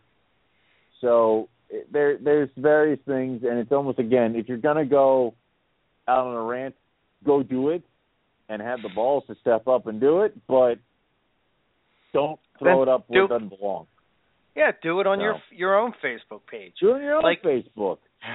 I mean, having a friend of a friend post it up on the pick of the week. I don't know. It just seems silly. And then you won't even. At least I give the guy credit for calling out the guy specifically and not saying there's this breeder down in Florida who's kind of a big breeder. And it was he's kind of a big deal, and he's not really a breeder in Florida. It was in the comments where someone said Tom Crutchfield, and he went, yes. And I'm like, well, then why didn't you just freaking say it? So, you're right. Yeah. It's hard for me, like I listen to people make these rants about it, and to be honest with you, I don't really care to research that part of the reptile industry. So, like, people say that he's good, people say that he's bad. I don't know the guy, and I don't know what he did. But here's what I do know. It'd be very hypocritical for me to accuse somebody of smuggling in reptiles when my 90% of my collection is Australian reptiles. I mean, somehow got here magically. I don't believe in I don't believe in smuggling reptiles. All I do is breed bearded dragons. Oh, I have some stories for you.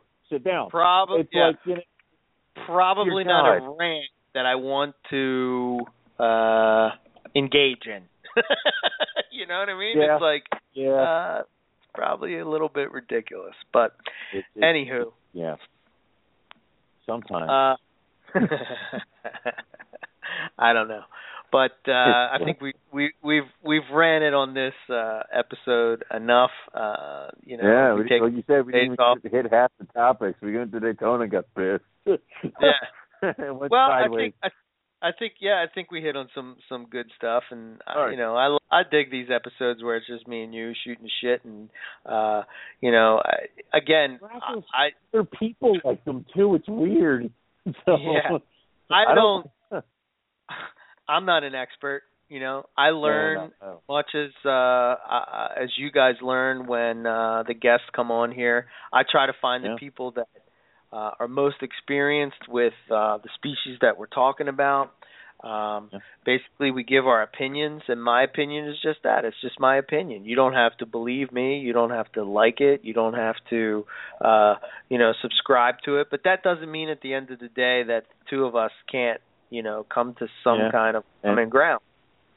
And you don't have to listen to the show. No one is holding a gun to your head. If you want to turn us off because you find us annoying, go ahead and freaking turn us off. Anyway. But the one thing I can promise you is that we will be here every Tuesday. Goddamn right. Otherwise, I mean, not every show is a home run, and that's just how. But this is what happens when you've been doing it for 5 years. Not every show is a home run. Not everything goes correct. We're still friggin' here. Yeah. God, we've been here. So, So tomorrow's episode, like I said, we have David joining us, and we're going to be talking rough scales, and we're going to be hitting on we're going to hit on some natural history, and then, of course, we're going to break down how David keeps them. We're also going to be talking about how he bred them. We're going to be talking about, neonate care, where they're difficult to get going, all these things that you need to know, Owen, when you breed my pair of rough scales for me. I got 3 years to figure it out, so. Yep. Or probably maybe 2.5. She's a year old. Oh, shit. Yeah, 2.5, maybe 3. Yeah. So, we got that. It should be a great show. David also keeps chondros, so I'm sure we'll throw some chondro in there. It surprises me that more... You didn't make the battle chondro? Yeah, it surprises me, too. That's Bill's territory. That is Bill's territory. I hope Bill does it, because Bill will do it. I won't, but Bill will name it the battle chondro, so I'll still get that. So it'll still be okay. I'm surprised that more chondro keepers, and maybe it will be in the future once they become more established, but I'm really surprised that more chondro peoples don't have them as sort of an offset species, since they are sister species. They are, but they don't act it. I mean, they don't perch. I mean, the perches that a chondro will sit on, a roughie won't. I mean, what Julie and I have done is you need to get those, like, thick wood kind of perches where they can put most of their body on it. And then they won't perch like a chondro. They'll kind of lay across it, all sprawled out. And they like to lay kind of down-ish. So they don't really perch up like a chondro. Now, you could probably outfit a generic chondro cage to serve a rough scale, and they probably will later. But, I can see why some people haven't really done too much with them. Yeah. Well, we'll talk all about it tomorrow. So it should be a great episode. Then maybe not. I know I'll give you a little teaser. There's somebody that contacted me. That's somebody pretty high up there in the Morelia world.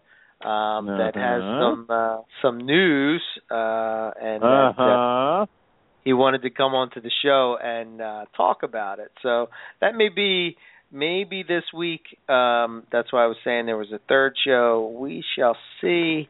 Maybe that'll be next Tuesday, and me and Owen. Maybe that'll be next Tuesday, and then you and I can just bullshit on Friday.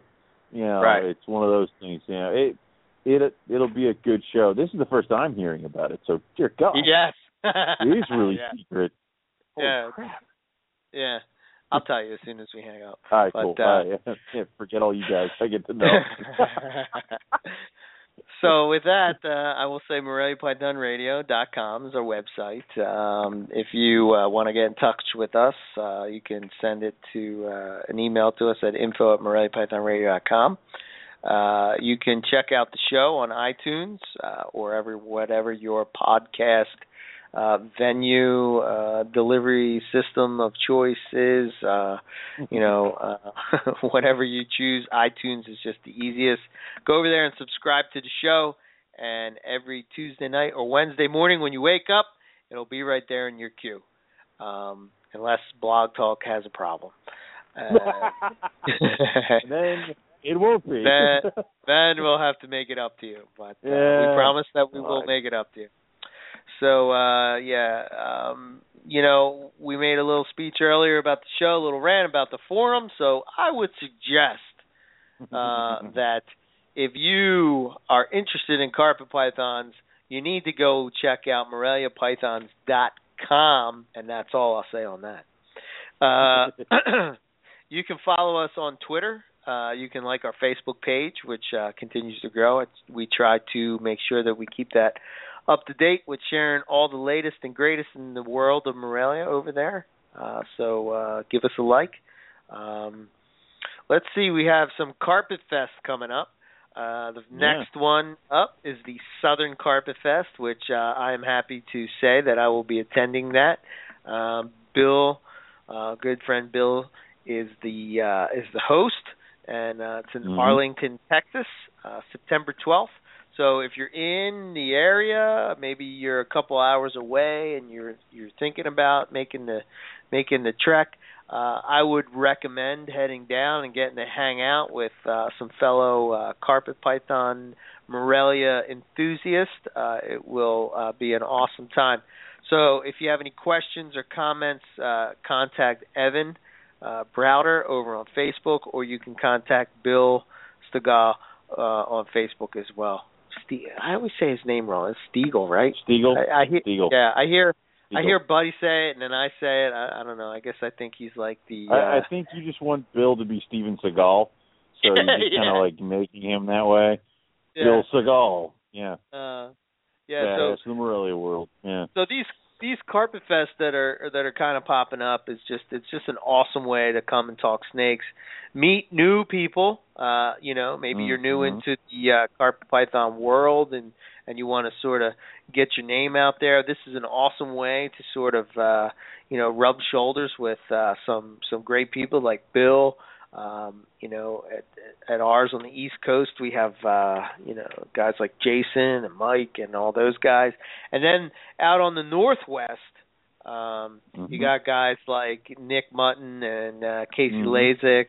I know Justin Julander has been to them. I think there. Yeah. I think Terry Phillip, Todd. Todd I think went to the north or the southwest. He went to the southwest. Yeah. Yeah. So go check those out. The Northwest is on 10-3, which is right around the corner. That's in Seattle, Washington. If you're interested in that, you can go check out their Facebook page or coordinate with Amy. I know they're doing an auction for US Arc, so get in contact with her and you can work out the details for that. Let's see. As far as Breeders Direct Morelia Python Classified group page. Wow, that's a big name on Facebook. The cool thing about this group is the fact that this is a little baby from Jason Balin and Chris from Headhunters.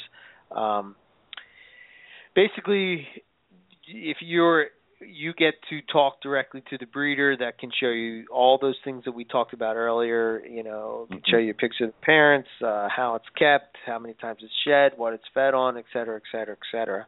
So if you're posting something up on that page, then you are the guy that produced the animal and or girl, and that's pretty important thing when it comes to making sure that you're getting quality stock for your collection, or just as a quality trophy animal that you want to keep just as a pet. So go check that out. Facebook, a group page. If you're not a member, then you should sign up and become a member. I'm sure as the season approaches, you'll be able to see what people have going on, get on various lists, et cetera, and I'm sure that once the season is underway, that's where you're going to see a lot of the cool, awesome animals from the 2016 breeding season posted up there. Let's see, what else do we got? US Arc. We can't say enough about those guys. If you're not a member, go over to usarc.org and join up. Show your support. If you can give them $5, $10, $3, $2, all that adds up. Whatever you can afford to give. If you're shipping animals or you're buying animals, I always say that tell the person that you're shipping, if they're using Ship Your Reptiles, click on the little little box that says that you donate $1. Donate $1, yeah. Come on, man. That's cheaper than the price of a cup of coffee. So you can find 4 quarters in your couch. Just do it. Yeah. I mean, if you're spending $200 on a snake, I'm sure you can splurge for $1. NARBC Tinley Park, right around the corner. October, I believe it's 11th and 12th, right? Mm-hmm. Yeah. Maybe? Yeah, I think so. I'll have to get those dates. Anyway, that is the show of the year when it comes to reptiles. If you have thought about heading out, I would definitely recommend going out. You're going to see some amazing breeders from all around the United States selling the best animals you can get. You know, pick your species. It's going to be there. So it's just a good time. You get to hang out. If you're into carpets, I would suggest that you make the trek for this because you have Carpet Row, which you're going to get all of the top carpet python and breeders in one spot.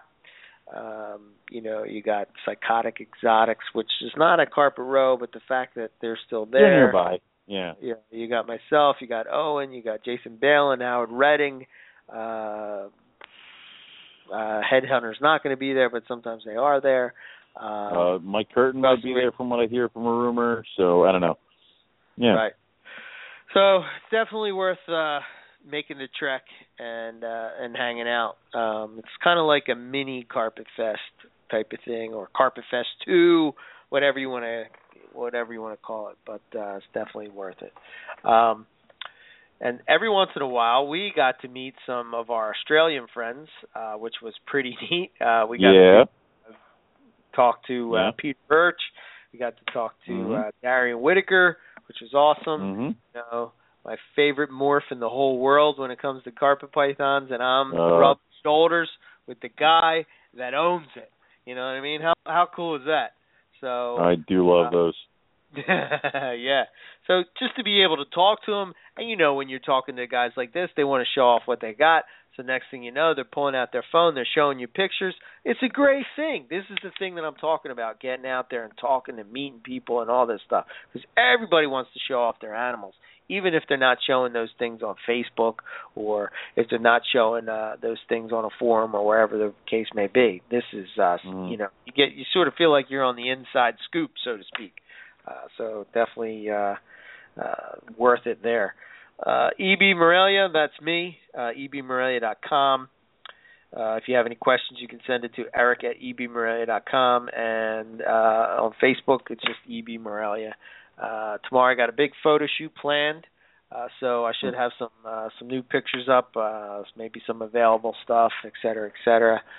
Getting ready for the season, starting to put it up on my breeding page, you know, putting together which pair is going with what, or which animal's going with who. One of the things that I have been working on, and it's somewhat, it's just a work in progress, and I chip away at it little by little, is that I'm doing a care page, so to speak, that is a little more in-depth than, you know, your standard care page. So if you go over to my website, you can check it out. You click on keeping and breeding, and then you can click on the keeping carpets and scroll down, and that's sort of the start of many things to come on that page. So that's all I have for myself. Owen will finish it out, and then we'll call it a night. Go ahead, Owen. Cool.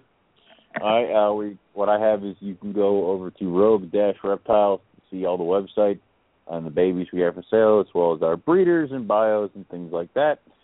You can also go on to Rogue Reptiles at Facebook.com and check all the stuff over there. Like I said earlier in the show, I will be at the White Plains Reptile Show this weekend. I am not vending, but I am attending. So if I'm going to a show and you want an animal, I will deliver it for free. You just got to make sure you pay for it before the show. That's the way that'll roll. And then after that, I don't think we have another show again until Tinley Park. So should be cool. All right. What I will say is thank you all for listening, and we will catch everybody tomorrow. Holy crap! For some more Morelia Python Radio. So exciting. Good night, everybody. Hey, Chad Brown here. You may remember me as a linebacker in the NFL or as a reptile breeder and the owner of Pro Exotics.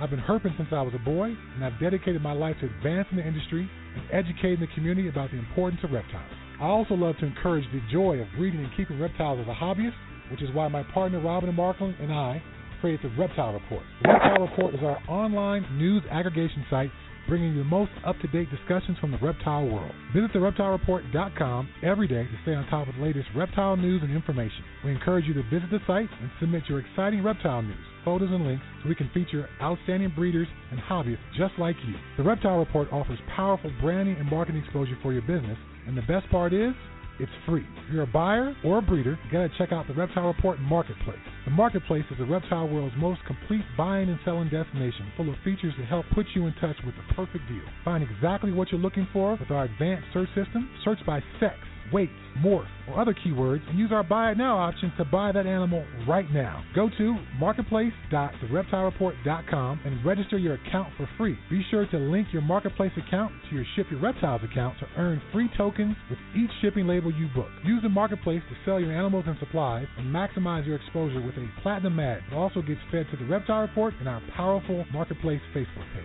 Buying or selling? Use ShipYourReptiles.com to take advantage of our discounted priority overnight shipping rates. ShipYourReptiles.com can also supply you with the materials needed to safely ship your animals successfully. Use ShipYourReptiles.com to take advantage of our discounted priority overnight shipping rates, the materials needed to ship your reptiles successfully, live customer support, and our live on-time arrival insurance program. We got you covered. Visit thereptilereport.com to learn or share about the animals. Click on the link to the marketplace, find that perfect pet or breeder, then visit ShipYourReptiles.com to ship that animal anywhere in the United States. We are your one-stop shop for everything reptile related.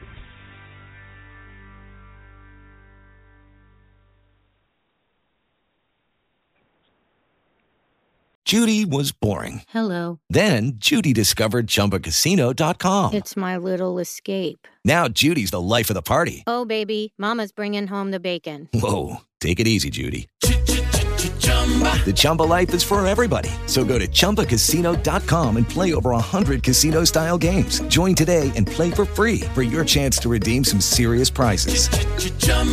ChumbaCasino.com. No purchase necessary. Void where prohibited by law. 18+ terms and conditions apply. See website for details.